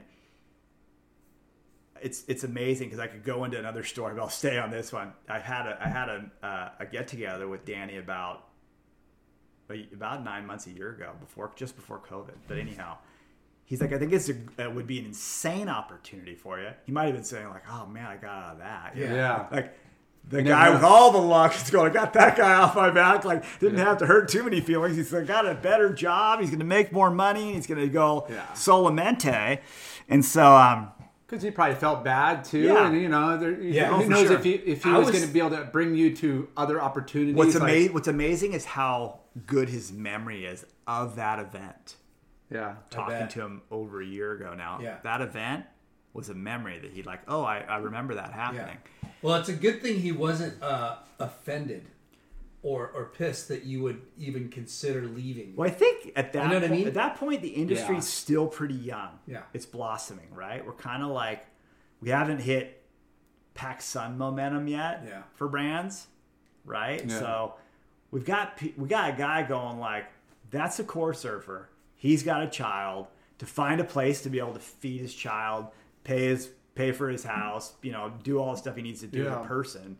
They're stoked for you. Yeah. and you had roots already in O'Neill and that crew, and they all knew that I had known those guys, and so anyways, I made the transition. It was a full transition. It was, hey Herb, I'm going to take this thing with Bernardi full time. I'm going to back off of that. Back off of The Astrodeck. person that I gave my job to at Astrodeck is Brad Duarte from Volcom. No way. Yeah. Sick. So Herb goes, who do you think I should hire? I said, I think you should hire Brad. Yeah. And so he took Brad in, and Brad was like, and Brad still has an amazing relationship with Dibby and Herbie, and they still communicate and they still talk. Yeah. Sick. So it's really cool. Like they got. Yeah. So you went Brad's awesome. full on O'Neill. Okay. And I never worked. Team manager. Yeah, I never worked a full week in my life. Probably a full day. So I remember, and this is one of the greatest stories of starting full time. I had a buddy whose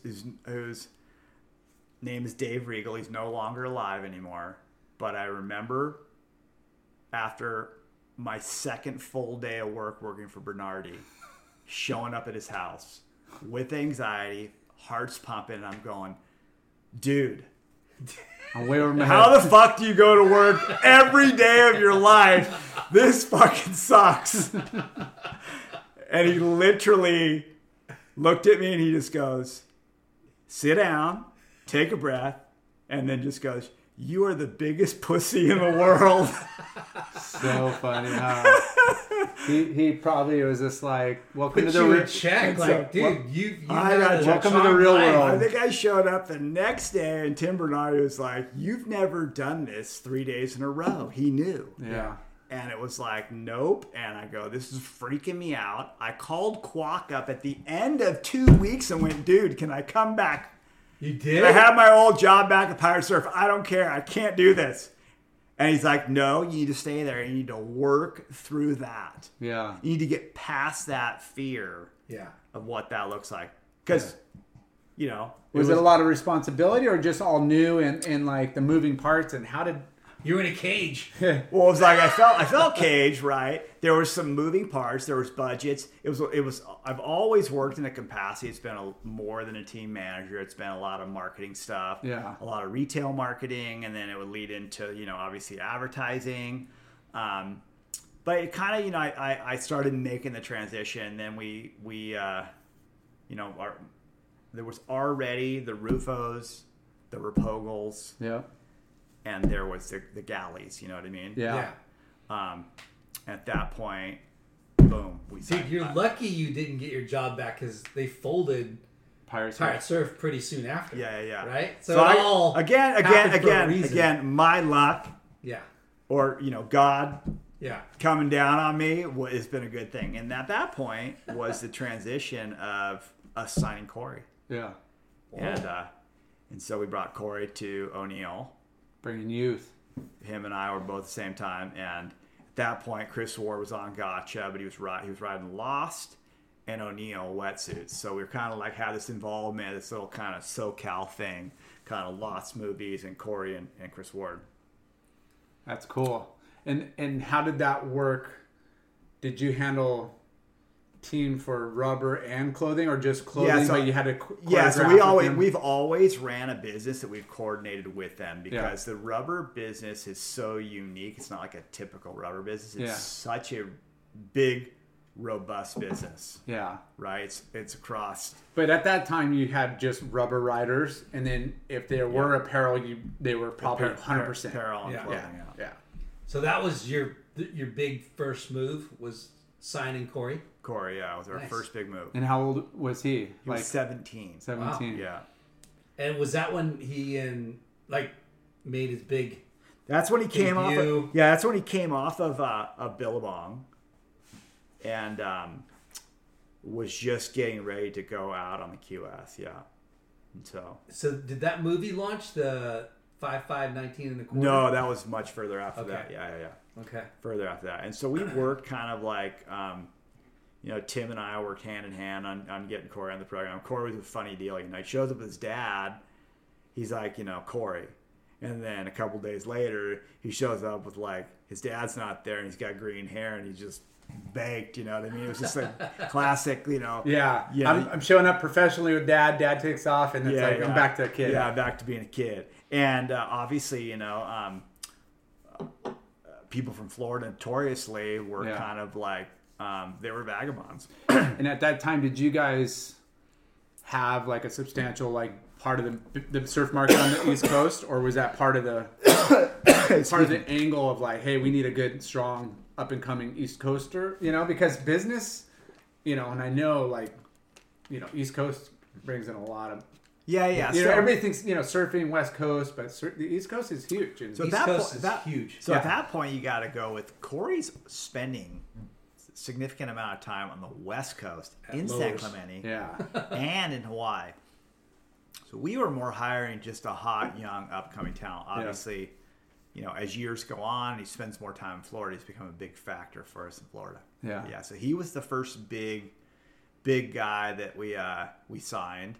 He was a young kid at the time, and we knew him before. I knew him from him surfing with Jeff and Ryan Hurley. Yeah. You know what I mean? Kids, you see them down at the beach and you're like, they're grommets. Yeah, Corey and Shay used to come and stay pretty much all summer. I mean, so with Kelly, they would all come to Huntington and obviously travel and go surf Florida. We used to stay with a guy named Jim All. Oh, yeah. Jim All, I know. Yeah, along with CC. Yeah. So all those guys were filming and doing their deal. And Yeah, so anyhow, that was the first guy that I got a chance to sign, and then we kind of, worked our way out from there. We just kind of started we were building the brand. Yeah. O'Neill apparel was very small. The group of guys that bought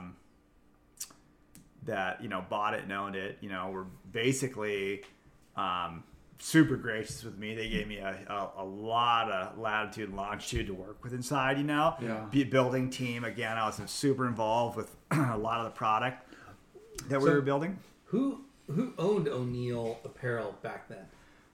Well, they still own it. Same guys. La Jolla? Yeah, La Jolla still owns it. Those guys are the originals. So they launched O'Neill Clothing, La Jolla Group. Correct, yes. Okay. Yeah. And O'Neill wetsuits It's owned by Pat O'Neill. still. Yeah. That's awesome. Still this day, yeah. Okay. And then Well, it's whose their idea was family. it? family, yeah. Whose idea was it to start O'Neill Clothing? Tim Bernardi? Well, it started a couple different times. So they've had a few different licensees that have worked for them that did really well.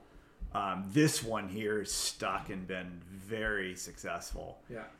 Super disciplined group of business owners.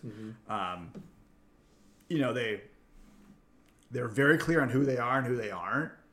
It shows in the products they build, and they're very astute to, this is the person we're chasing. Yeah. They look like this and they look like that, and we go after those people, and we let everyone else service these other groups. So I want to talk about all the talent, since we bring up Corey, and specifically, like, you had your hand in bringing on your Timmy Reyes, Brett Simpson. Yeah. So there's been for a while, Kanoa Igarashi as well, right? Yeah, he rode for us till he was about, I think about You were his first major 13 or 14, just before leaving and going to Quicksilver. Yeah. We had we had a really firm grip on youth. So essentially, we sponsored Corey, and then we kind of moved a few other pros around there. There was, Jay Moriarty was one of our young pros that we had that obviously, he died in a shallow water blockout situation in the Maldives. We've had several surfers that kind of rode for us that were young. Yeah. And John. Pardon me? John. Yeah. Well, so the kind of the first big main kid that we captured and we started marketing really young was John. How old was he when he was brought on? And were you the guy that brought him on? Yeah, no, it was I had a team manager. There's pictures of him at like 7, 8 with O'Neill on early. It was Pete Johnson. They were living across the beach park from them, and so Pete's like, "Hey, I got this little kid, and he's really, really impressive." And so we started sponsoring him kind of right around 5.5 or 6, getting him board shorts, little t-shirts, little sweatshirts, little wetsuits. 5.5 or 6. Yeah. So, and we were like, wow. And it was definitely like, wow, there's something really special here.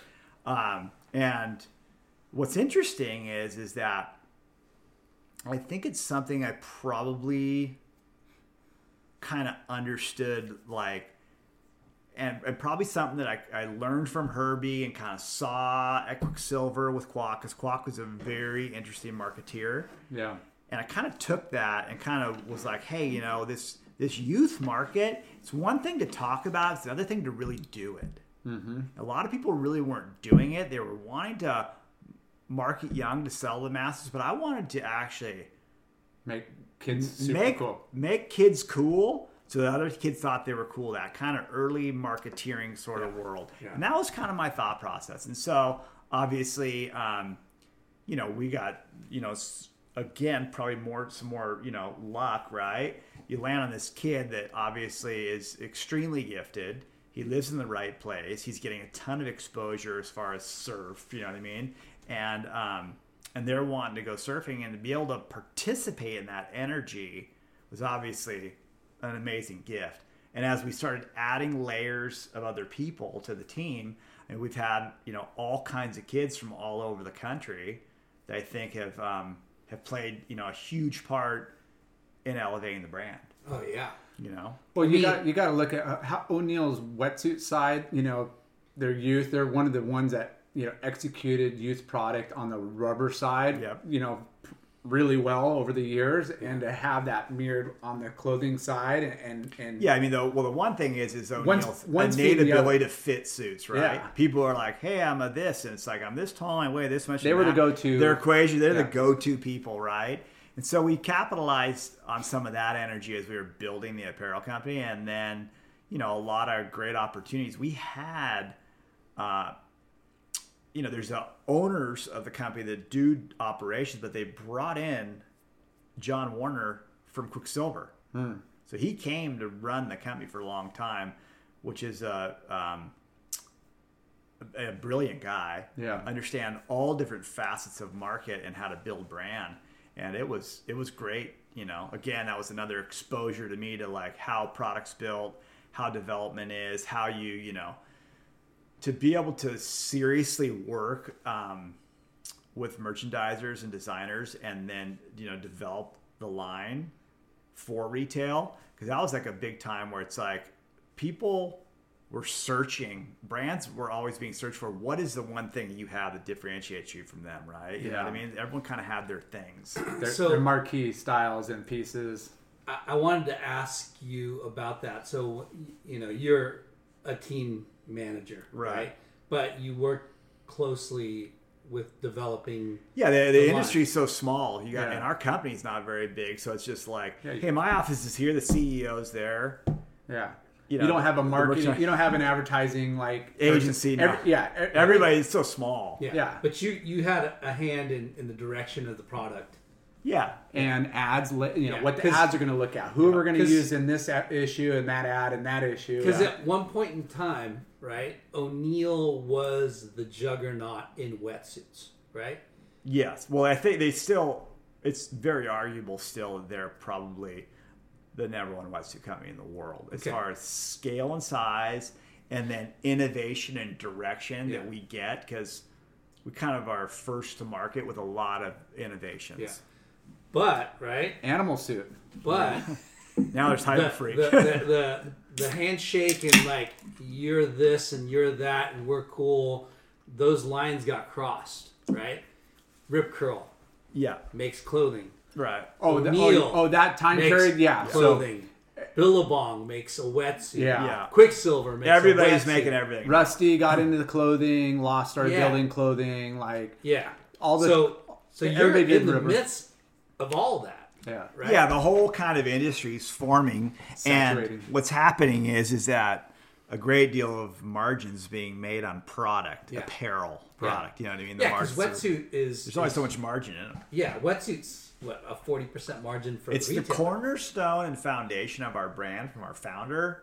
But ultimately, Yeah. we have an amazing apparel company. We have an amazing snow company. We have Yeah. all these crazy products that we make. So going back to that, when that kind of like the war, we'll call it a war, Yeah. the battle in the surf shop. I think for it's a space. harmonious convergence. Like the industry is apexing, and everyone's trying to get a piece of it. Okay. so the thing that really pushed the envelope for apparel Right. and marketing was the board short, right?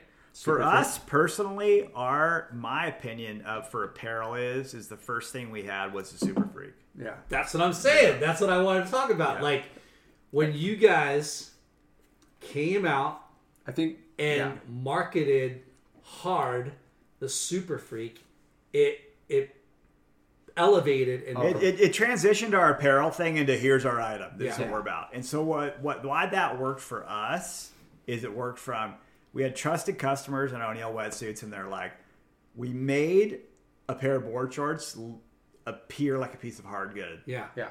Because there was features and benefits around it, Yeah. like there is around a wetsuit. And you made that happen. I didn't make that happen. I made that happen with You the heard team that of here people. first, folks. Yeah. So, but No, they have but- the team of people that made it happen, and we did a lot of research and development. There's a lot of really great people behind that thing, and I worked with the guy that came up with a Super Freak, Joey Jorgensen. Yeah. So Joey Jorgensen started working on that thing with with John Hunter, and then we just started tweaking on it and testing it and surfing in it. Yeah. John Hunter, who John Hunter Santa Cruz guy. works for O'Neill Wetsuits. And that guy's amazing. Yeah, so a lot of our innovations come from them, and the thing was kind of like, well, you couldn't be a surf company without having like a legitimate like board short program, but let alone like you guys nailed it. Inspired from innovation on the rubber side and nailed it. Well, yeah, it was wrong. for its class. There has been other stretch products for right? sure, but this thing came out and was like, that's something, and it came at the right time because this is my opinion. Is we rolled that thing out. When we rolled that thing out, it was Corey, Archie, Gerlach, Tamayo, Shane Beshin. All these guys were wearing this thing at that moment. You had your Chris Gallagher's, your Adam Rapogels. Yeah. All those guys at that moment were kind of like their guys in their own little regions. And they were the guys. And we rolled them out, and we kind of did this kind of like what was really well known by O'Neill was like these sort of team ads where everyone's standing there. Yeah. And we went out to like by Sharks Cove, and we did this whole photo of all these guys. And that's kind of how we rolled it out. It's like this bigger than life sort of concept. And it was this board chart when you looked at it, it was crazy. It had all these like arrows pointing to everything that it did. It had all the bells and whistles. I mean, it was crazy. Well, the interesting thing is prior to that board short being made, truth be told, Sean Thompson and I worked on a board short called the Icon that had no inseams in the crotch. It was designed for Indo. It had a pouch in the back that was mesh you could drop your booties into for walking on the reefs in Indo. It was a whole thing. And it got squashed. And it was just so expensive to do, but it was so radical. And it already had stretch fabric in it because Sean came to work at O'Neill for a year. Yeah. And we worked together on this thing. And then that thing went down. We started talking about a board short. We pulled the Icon out and went, here's what we were trying to do. Yeah. And that's when the beauty of, at that point, which was, CADs were drawn by pencil at one point. Mm-hmm. Yeah. Then CADs started to be driven by computer-generated stuff. That's where Joey really came in and put his magic. Yeah. And there's that. Well, he took that ergonomic paneling from like the suits and Glued added tape it to seams, welded seams. Yeah, well, there's there's a full-blown patented yoke on it that does something extraordinary for stretching. It's like a thing that like there's a lot of crazy stories behind O'Neill and stretch board shorts. What we kind of did for the industry and the whole thing. To me, and like that's what I was saying. Correct me if I'm wrong. You're wrong. Super Freak was before Phantom, right? Yes. Okay. Yeah. So because board shorts is there was Super Freak being marketed, and then we worked on a board short called Hyper Freak. We didn't push it massively into the market because we were like, the O'Neill strategy has been keep working this Hyper Freak muscle. You know what I mean? And Super Freak muscle. Mm-hmm. And the Hyper Freak was designed. Phantom came out. They did a bunch of really great marketing with Rob and everybody. And then we moved into the following year with our Hyper Freak. And we had another kind of like comeback year after that. So you guys had a patent on a design aesthetic. Design aesthetic. And in that design aesthetic was a lot of this stretch material. Because Hurley had the entryless, the Velcro-less, zipperless patent. Yeah. Like how everything has like... So what happened is when they introduced that, we actually went to the Nike attorney and said, that's actually not true. Look at this board short we made here that had it in it before you had it. Yeah. So did they not get... the whole industry... was able to use it. Yeah. No, I one of the most interesting things about a brand and that separates, it from others, like we were talking about, is product, but then the marketing. Because your product could be super fucking amazing. Yeah.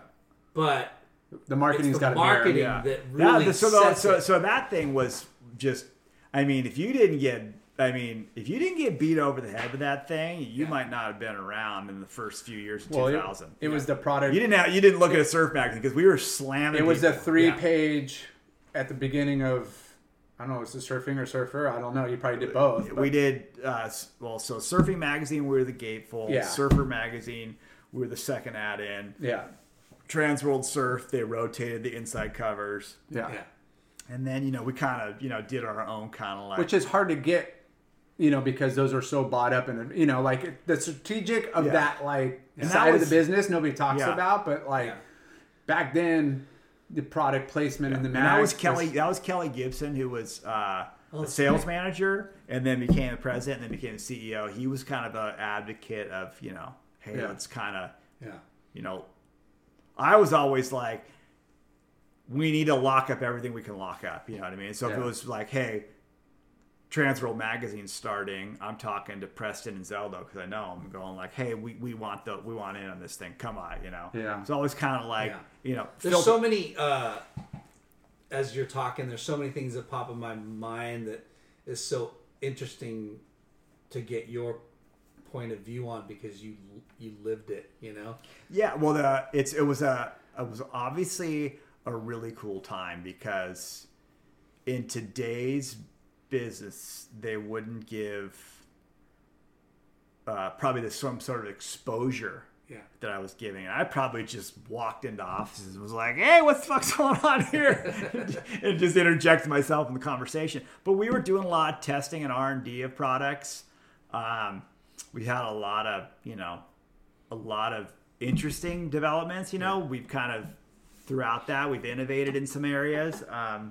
That Jack O'Neill thing is kind of like did it first sort of thing. So they really operate well when they kind of do little things and then, some are successes, some are not. Yeah, the O'Neill going after the youth. You had top performing competitive athletes. You had the nostalgic, like old school guy, which was a Jack. Like all the brands as they got older had to figure out how to service like all those different like demographics. Yeah, it's an 80 to 80 demographic, yeah, right? So we had you guys did it. I was just saying, like O'Neill, like a Quicksilver did.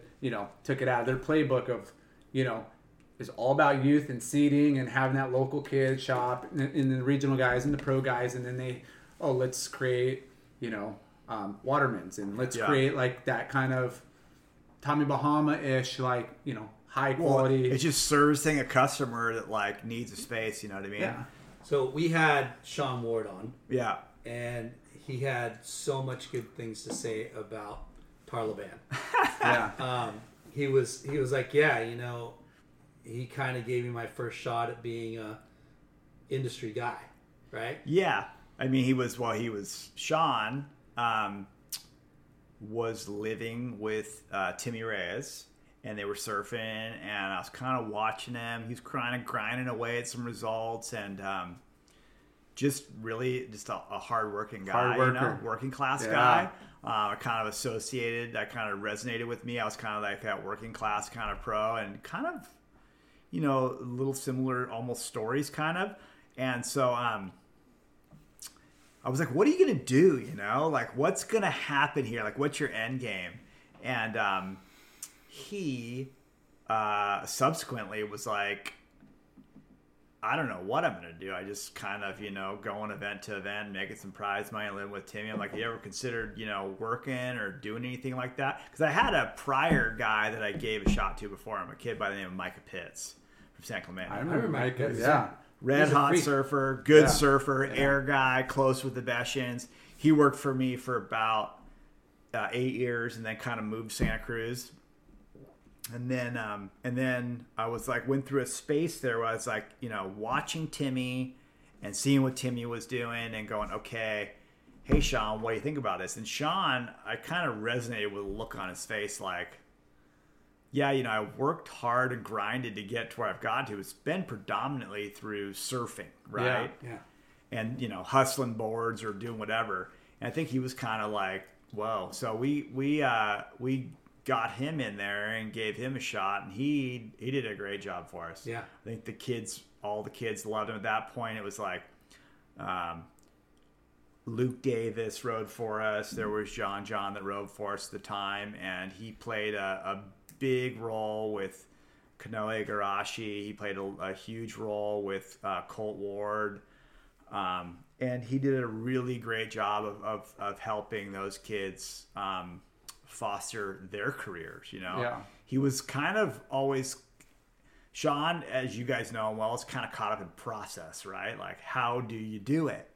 And it's funny because I've told him this story, but I've told other people that work for us in different departments, and it's just like, you know, really it was just simple. Like, I was getting ready. We just signed.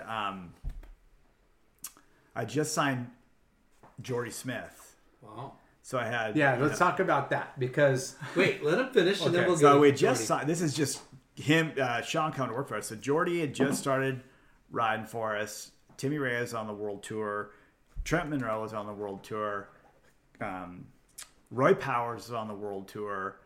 We just hooked up Bobby Martinez for the first year that he had ridden for us, and dang. we had another one. We had like almost 8 guys on tour at the time. Damn. And then we had guys in the Kiwi. Yeah. And this is post, you know, all the success of, you know, Shane had already retired. And Shane and Rochelle had already retired. Gurr was just out riding, you know, big waves. 60 footers, yeah. And Sean was like, Which Snips made him, by the way, you know, go out. yeah. So the crazy thing is Sean was kind of like going, dude, I'm taking this job and you just dropped me on the curb. Like, what am I supposed to do here? And I'm just like, Just take care of these Feast your guys. famine, girl. here's the most simple thing I can tell you. And it's the only thing I live by is just do for them as you'd want to have done for yourself. Yeah, that's Yeah. exactly what he said. You know what I mean? Yeah. Yeah. And, Like if you're in their position, like how what would you want yeah. help? And I'm like, or- a lot of this, and I explained to him, like, a lot of this job has a lot less to do with, like teaching. And it's more about fostering, you know? yeah. Like, at the end of the day, people have asked me, with all these people that you've been exposed to, you know, how do you measure your success? And it isn't measured by the results they have now. It's not measured by, like, did they qualify or not qualify? It's when I'm done with these people that we sponsor, whether they've been an ambassador kid that gets free clothes or they're a pro surfer. It's like, what kind of human is he in 25 years? Yeah. Have I affected that person Yeah. and the philosophies they have on life? which is you know how most mentors or a figure, whether it's a sponsor or a father like or a company that's just looking out for your best interest should Yeah. be, but it doesn't always happen like that. But I mean, that's I don't know. I mean, commendable. people that have worked with Bob Hurley, Yeah. I've had amazing experiences, and that he's advanced their life. I guarantee you, Yeah. those guys might have been like, I wanted more of this and more of that. He advanced their life regardless, because the knowledge that he drops on you, you're just like, okay, whoa, this guy's just said some really amazing, dynamic things. Yeah, and to you might shift. not understand it Yeah. at the moment, but when you look back at it in life, just like Sean did, Yeah. Sean Ward, like, I mean, I have those moments all the time that I step back and stop, and I think of Dibby and Herbie. I think of Danny Kwok. yeah I think of John Gothard. icons. Think of all these guys Yeah. that have told me so much about, hey, here's what you got to do. And, you know, we had about a year and a half that Sean Thompson worked at with us at O'Neill. And he had a lot of really interesting philosophies about life and goals. And his whole kind of rollout that I think is really rolled out into his life and his public speaking now. A lot of early stuff that he just laid on me that he might not even realize he was laying on me. I'm like, wow, that was pretty heavy, you know? Well, I mean, a South African that became an icon in the surfing was at the top of the game, you know, just he's a him world deal- champ, right? Yeah, he's world champ. Yeah. Yeah. Sean. What, 89? No. I mean, sorry, 79? 76. 76, that early? Yeah. And he, or 77. He also, he too, was has, 76. he also has a degree in finance. Yeah, So he's an educated guy. He's super smart. He's knowledgeable, and and has had some trials and tribulations throughout. Oh God, Yeah. yeah. Just radical stuff's happened in his life. You know? That's what I mean. He's been exposed and has gone through like so many different. But the show's chapters. not about Sean Thompson. No, not at all. This is But- about Tarlaban. but he's where he's Yeah. at because of these. Yeah, these guys. These are the guys who I Well- kind of feel like. And what trips me out when I look back on it, and I just go, "Well, God, I'm a kook, and look at all these people. Like, how do I even get near any of these people? Yeah. Really, at the end of the day, it's like, Yeah. I surf okay, and yeah, whatever. I got a couple of little results here, and yeah, I picked up a couple of sponsors. Like, I got fortunate that all these guys dropped a lot of knowledge on me. This guy over here. Same thing. No, your status is about how good you rip over here. This guy judges No, people. dude, that's not. That's This not guy, true.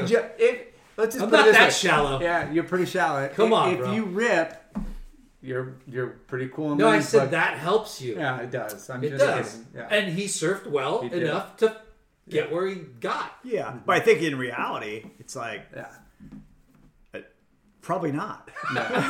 So, Probably okay. So going back, at that time, you had 8 or so WCT guys. You put Sean Ward on to help you. Yeah, well, I needed Sean to basically Travel manage the and- youth. Yeah. Yeah. I was going on tour with all these guys. Yeah.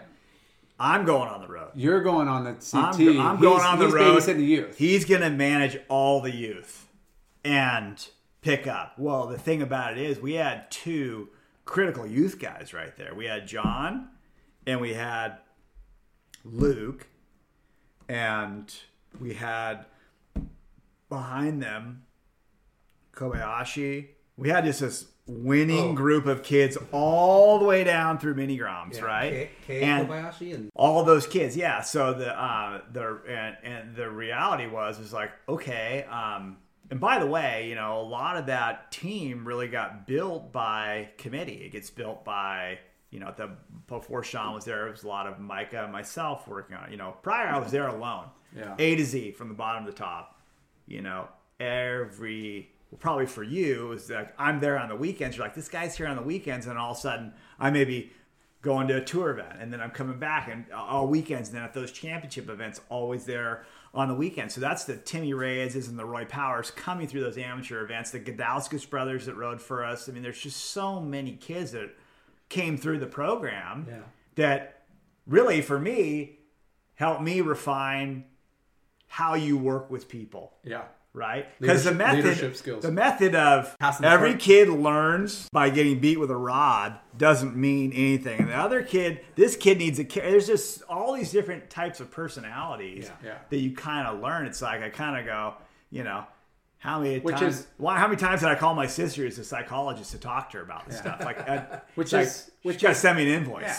Which is a life lesson, you know, how like Robbie Jesper, how to read the room, how to read people, and you know, the better you are at, you know, in your position, servicing these different needs, and that same need. It's got to be a different. There's approach. another can of worms that you probably don't want to talk about, and you know, sure, you're dealing with a kid, right? That's an amazing talent, a freak of nature, and then the parent. I mean, I think the parents are all just kind of it's an exciting time, right? Your kid, for some people, it's second generation surfers, and they're very excited about it. For some, it's first generation surfers. Have you seen my kid surf? I'm ready to get. They don't know a lot about it, but I'm a Ruka loyalist. I don't think it's really as tricky as people make it out to be. I think once you learn how to deal with people, you can deal with the people very well. Okay, let's talk. No, I'm calling bullshit, but no. We're not going to say any names. You don't have to say any names, but tell us the gnarliest conversation you've had with a parent. Because I'm sure you've had them. You're I'm fired. sure you had to run in with a parent that, hey, why did my kid get an ad? Why didn't get my kid wants a purple suit, not a lavender suit. Yeah, I mean, I think the hardest part is really like understanding like parents are just they're tricky people, right? At the end of the day, we've had some weird ones though. We had one where got super lucky when I was young. I scrapped together some money, and I invested in a house. Right, so I had a house that I think, lo and behold, everyone just kind of considered the O'Neill house. Right, if people on my street considered it the O'Neill house, it was like, that's the house. So I think it was the assumption of people that it was a house that O'Neill was renting and paying for. And I had a mother and a daughter show up, pound on the door at like 10 o'clock at night. And I had like four boys already there that night, getting ready to go to like a morning comp with my son in the house already, you know? And the mom's like, hey, we're here. And I'm like, this is pre-cell phone, right? So it's a household phone rings. And they call, and I'm like, what's going on here? And they're like, well, and I open, and they're like, we're just down the street. And I'm like, well, what do you want me to do? Like, and they're like, well, we're coming by. I'm like, what do you mean? And so I hang up the phone, and they come by. They're at the front door, knocking on my door now. And they got the one mom had like 4 suitcases and was like, they were getting ready to move in. And I'm like, what are you doing? Yeah. This is my house. They're like, no, it's O'Neill's house. We're staying here. We ride for O'Neill. I'm like, no, you're not. You're not coming in the house. Get the fuck out of here. And so it was one of those deals where it was like, wow, you know, like, there's no separation of church and state with some people. Right, they just look at you at all times like you must be a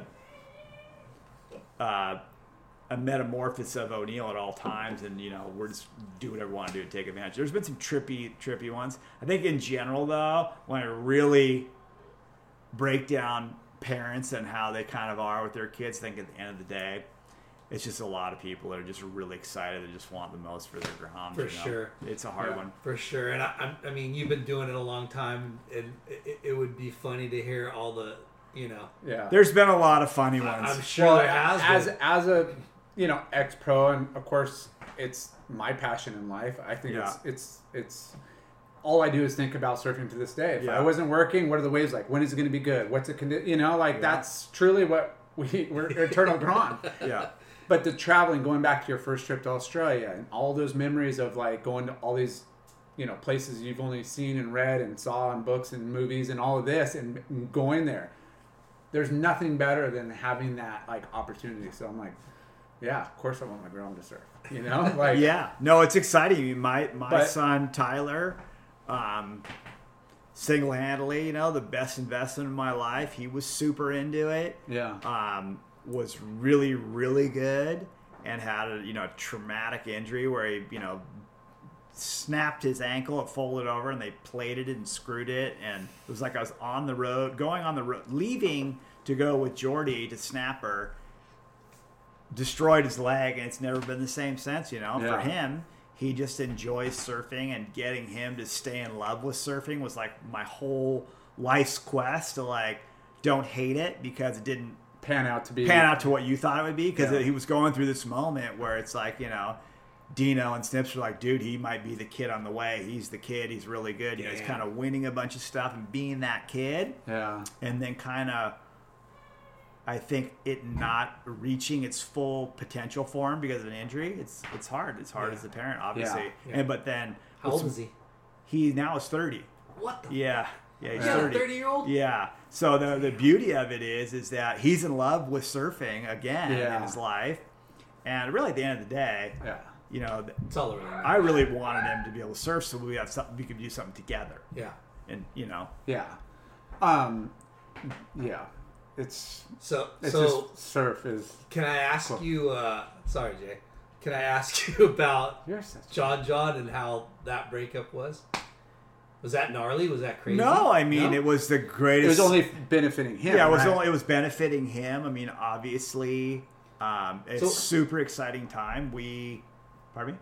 So when that happens, right? Like, obviously, it's like you have John, and he's the best surfer in the world.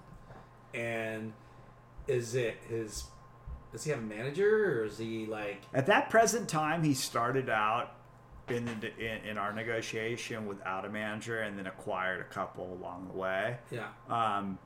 He I mean, at the end of the day, for me personally, that's a lot of successful work that happened there. Yeah. And so for someone to pass on after 17 years, Was that 17 years that he wrote for OB? yeah, Wow. it's not a reflection of just like what we did.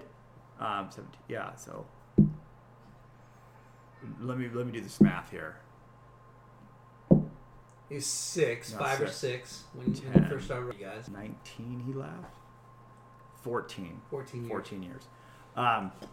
That to me is like, a lot of work. Yeah. But I think at the same time too, it's just super gratifying seeing what happened. Yeah. Yeah. Someone is fulfilling all their goals. They're checking them off. He Did he have those goals at an early age? Like, could you, is that, I think- want to win the, of course, I want to be a pro surfer. I want to be a pro. I want to be a win pipeline pipe. master. Yeah. Yeah, all those things for sure. I think what the beauty of that whole thing is that a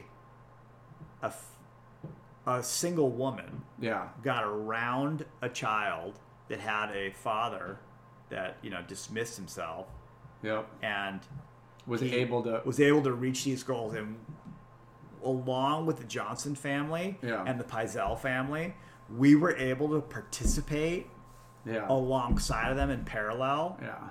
to help him get where he needed to get. There's no secret. A fatherless figure, whether it's a dismissive, Yeah. parent or maybe some parent passed away, not having that father figure is Yeah. like it's crucial, and you need guidance, and you need I people to put would your- say the two guys that have played the most major role are John Pizell and Petey Johnson. Yeah. I think we were fortunate enough to be kind of there for the ride, facilitate Yeah. where we could.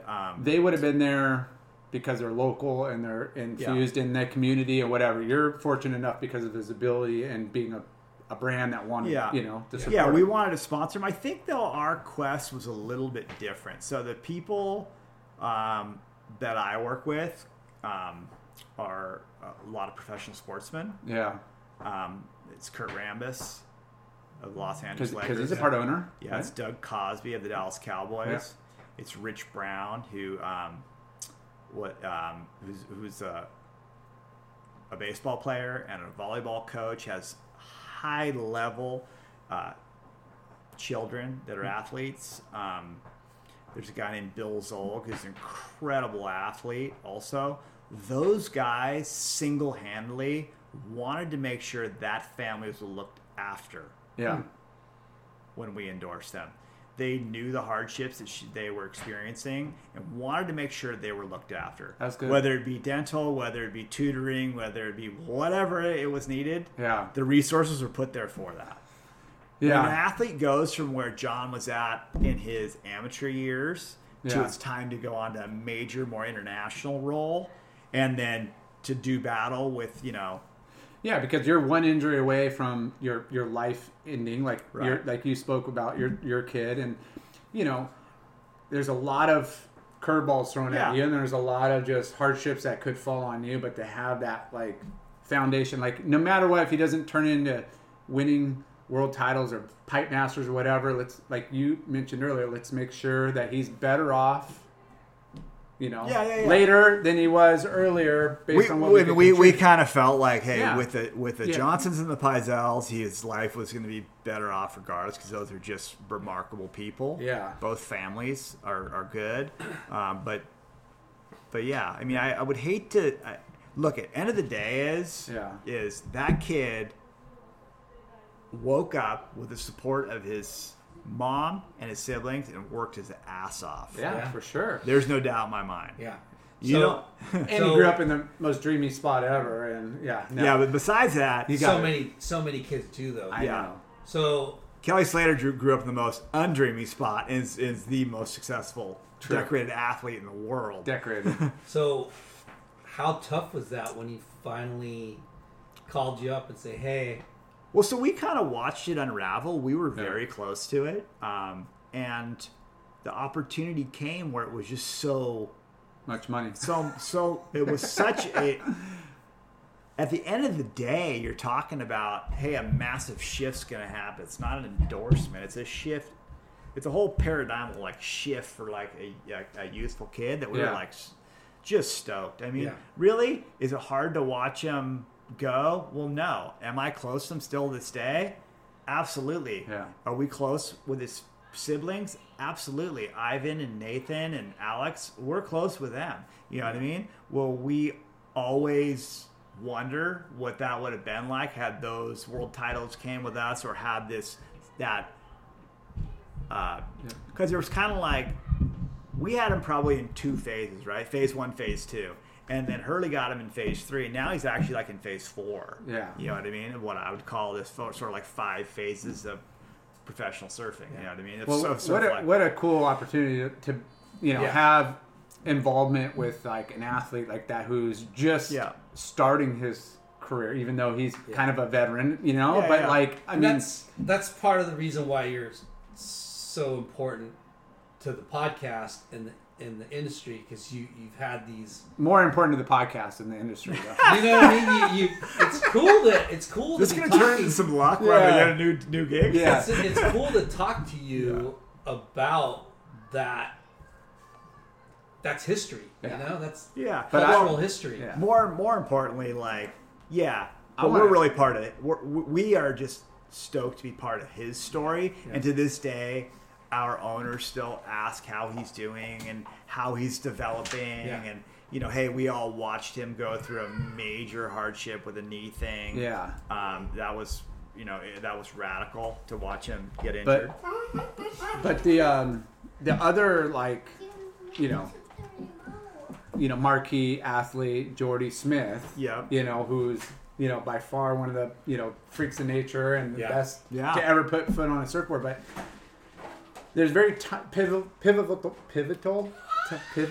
times that when youth turned pro, or the hype or the industry, and it was Jordy and Dane Reynolds. And it became like these two are the new generation. Yeah. There's a bidding war going on. Yeah, they were. There's who's going to go with who. They were the Modern Collective crew. Yeah, and you guys were able to outbid some of these. Yeah, that was an interesting one for sure. Really kind of like to look back. Graham Smith is kind of, the history on his dad is amazing, obviously, right? He shaped for Sean Thompson and Martin Potter. He was the guy that was the guy when we would travel to the Gunston 500 that you'd stay with in South Africa. Jordy's dad, so everyone kind of knew about him and who he was. But he wasn't, in the U.S. market. So the dad was not in the U.S. market. The dad had successful companies, and he was actually a guy who was there in 1975 and 76 with all the South Africans in during the Bronze Aussie era. So he'd been a guy who'd surfed around. For sure. His dad was kind of the guy, right? And so we watched Jordy come through the system. Yeah.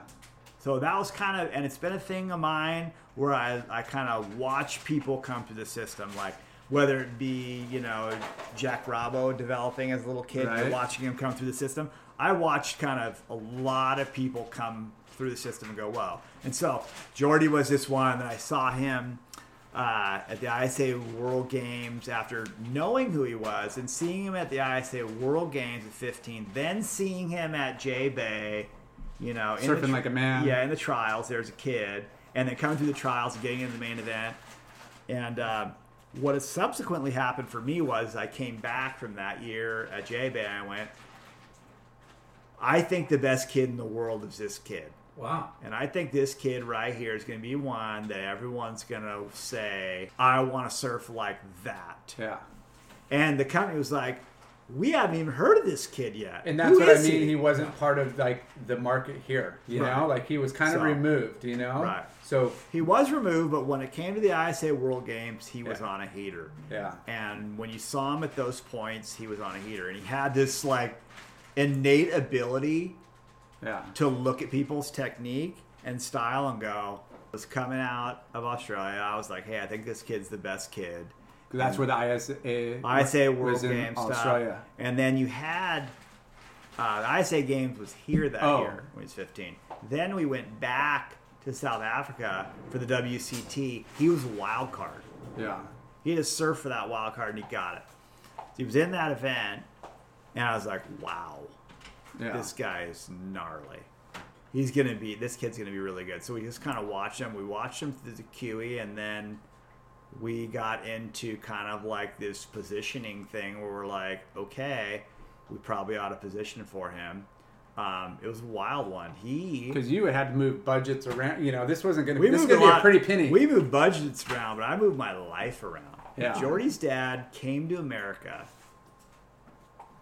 moved in with me for 6 weeks, Wow. didn't have a cell phone, and people are calling my cell phone Get a hold of him. to have meetings with him to talk about sponsoring him. And I'm just handing the phone over because it's these Ugh.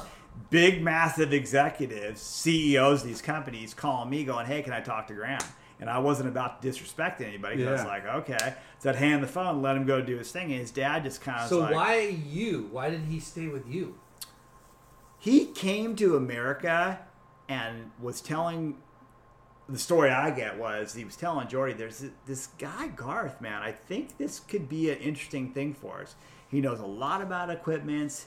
He's in the trenches deep.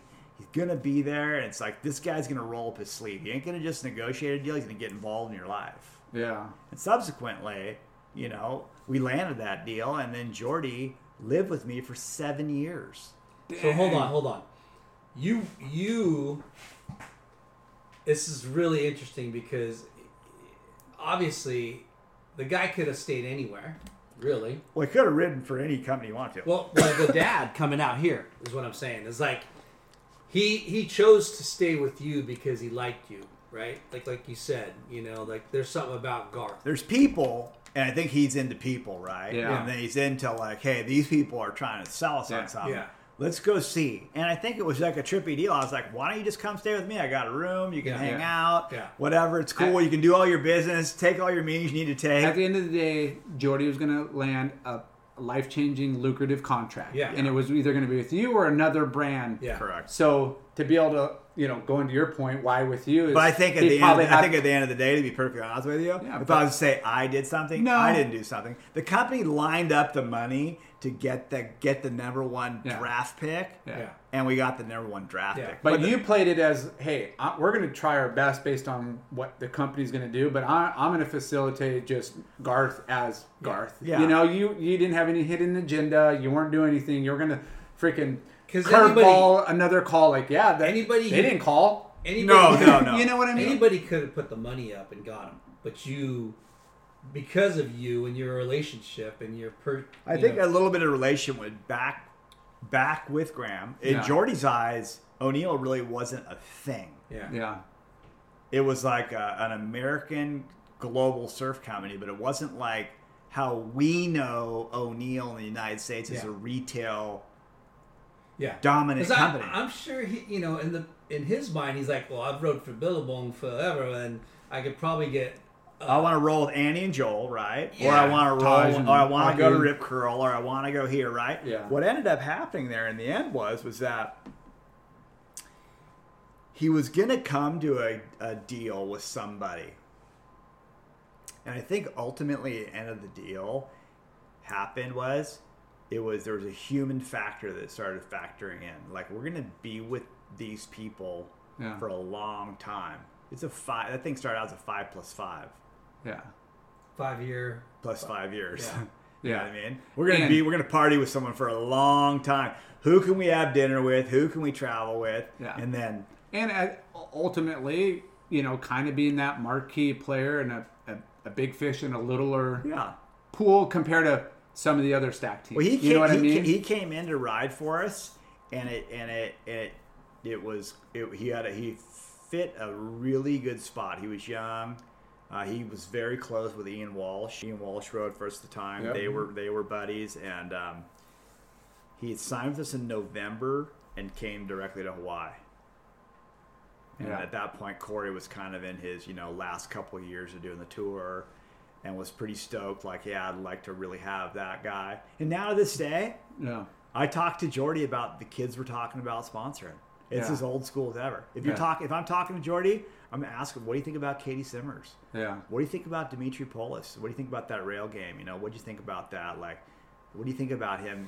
As he enters a turn, he exits the turn. And that's cool to confide in Yeah. somebody's different perspective and somebody obviously that is around that. Yeah. Around those people. Yeah. And Yeah, and the big thing is we're running it the same, I think, as I ran Astrodeck, really. Yeah. It's just the same deal at the end of the day. Yeah. It's all the same. It's just surfers and surf parents, and the industry's was really lucrative, and now it's surfing's changed a lot. Yeah. Well, I think O'Neill has had some of the best freaking surfers in the world for long periods of time. Yeah. Because Garth Tarlaban has been part of it. You put a personal touch to these guys. Mentoring them and solid advice and shit. How he traveled the world on tour For a long time. Yeah.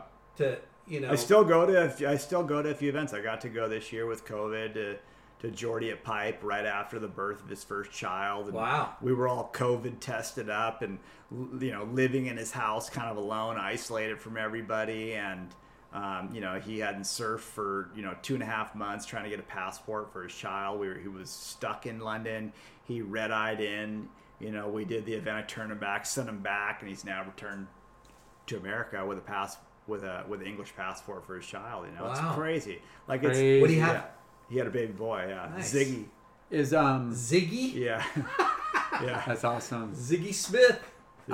Congratulations, Yeah. there, What a bummer the Coldwater's not going to be on next month. Yeah, my gosh. we were looking kind of. It was an exciting bud. opportunity. Would it be O'Neill?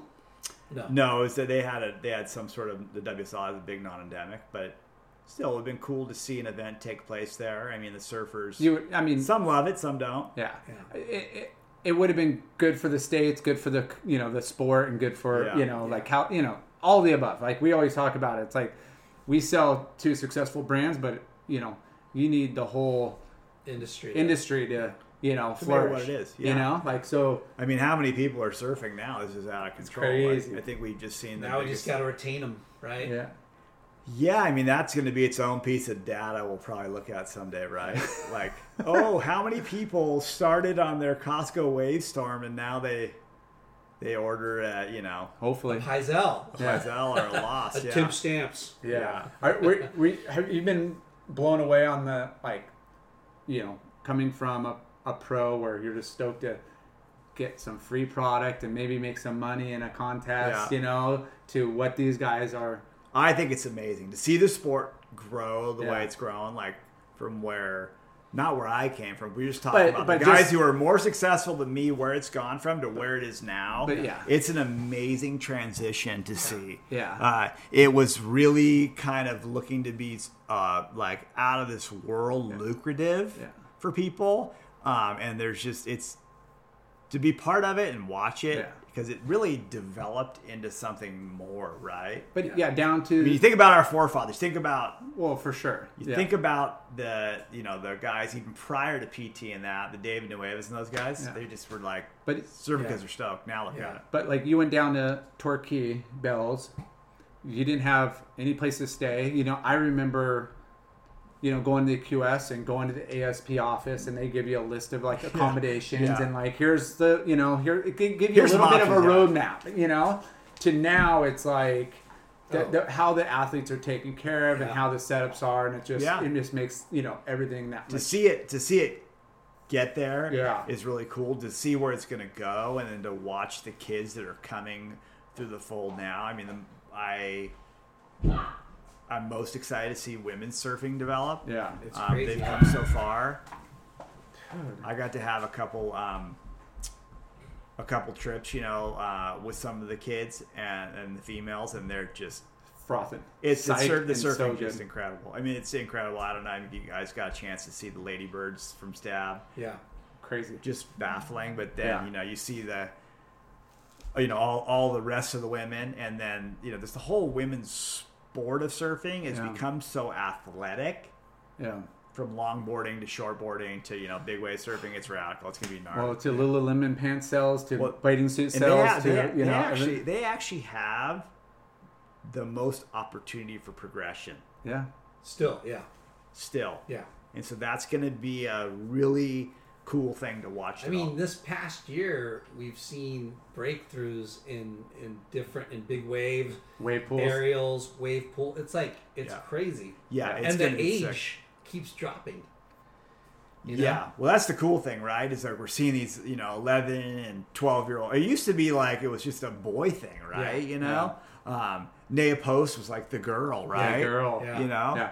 Good job, Nea, on going to become a doctor. She got, and basically that's the dynamic thing, right? Yeah. Like how radical is that? She's gone on to be a physician. It's radical. Yeah.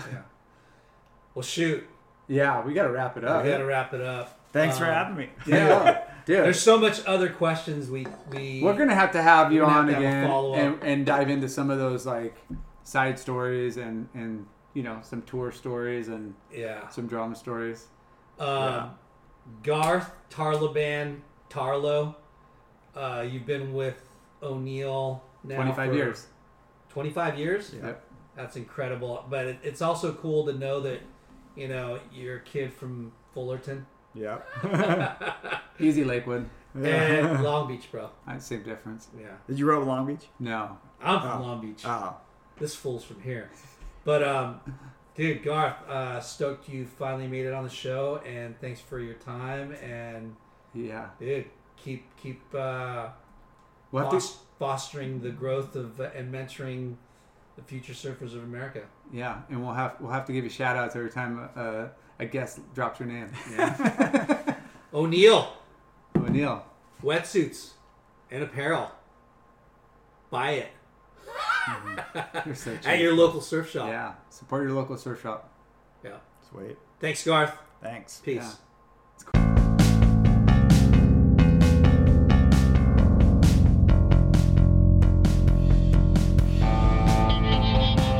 Thanks for tuning in. We hope you enjoyed the show. Please give us a 5-star rating and spread the word. Special thanks to our good friends James Williams for our awesome artwork and Justin Reynolds for the amazing music.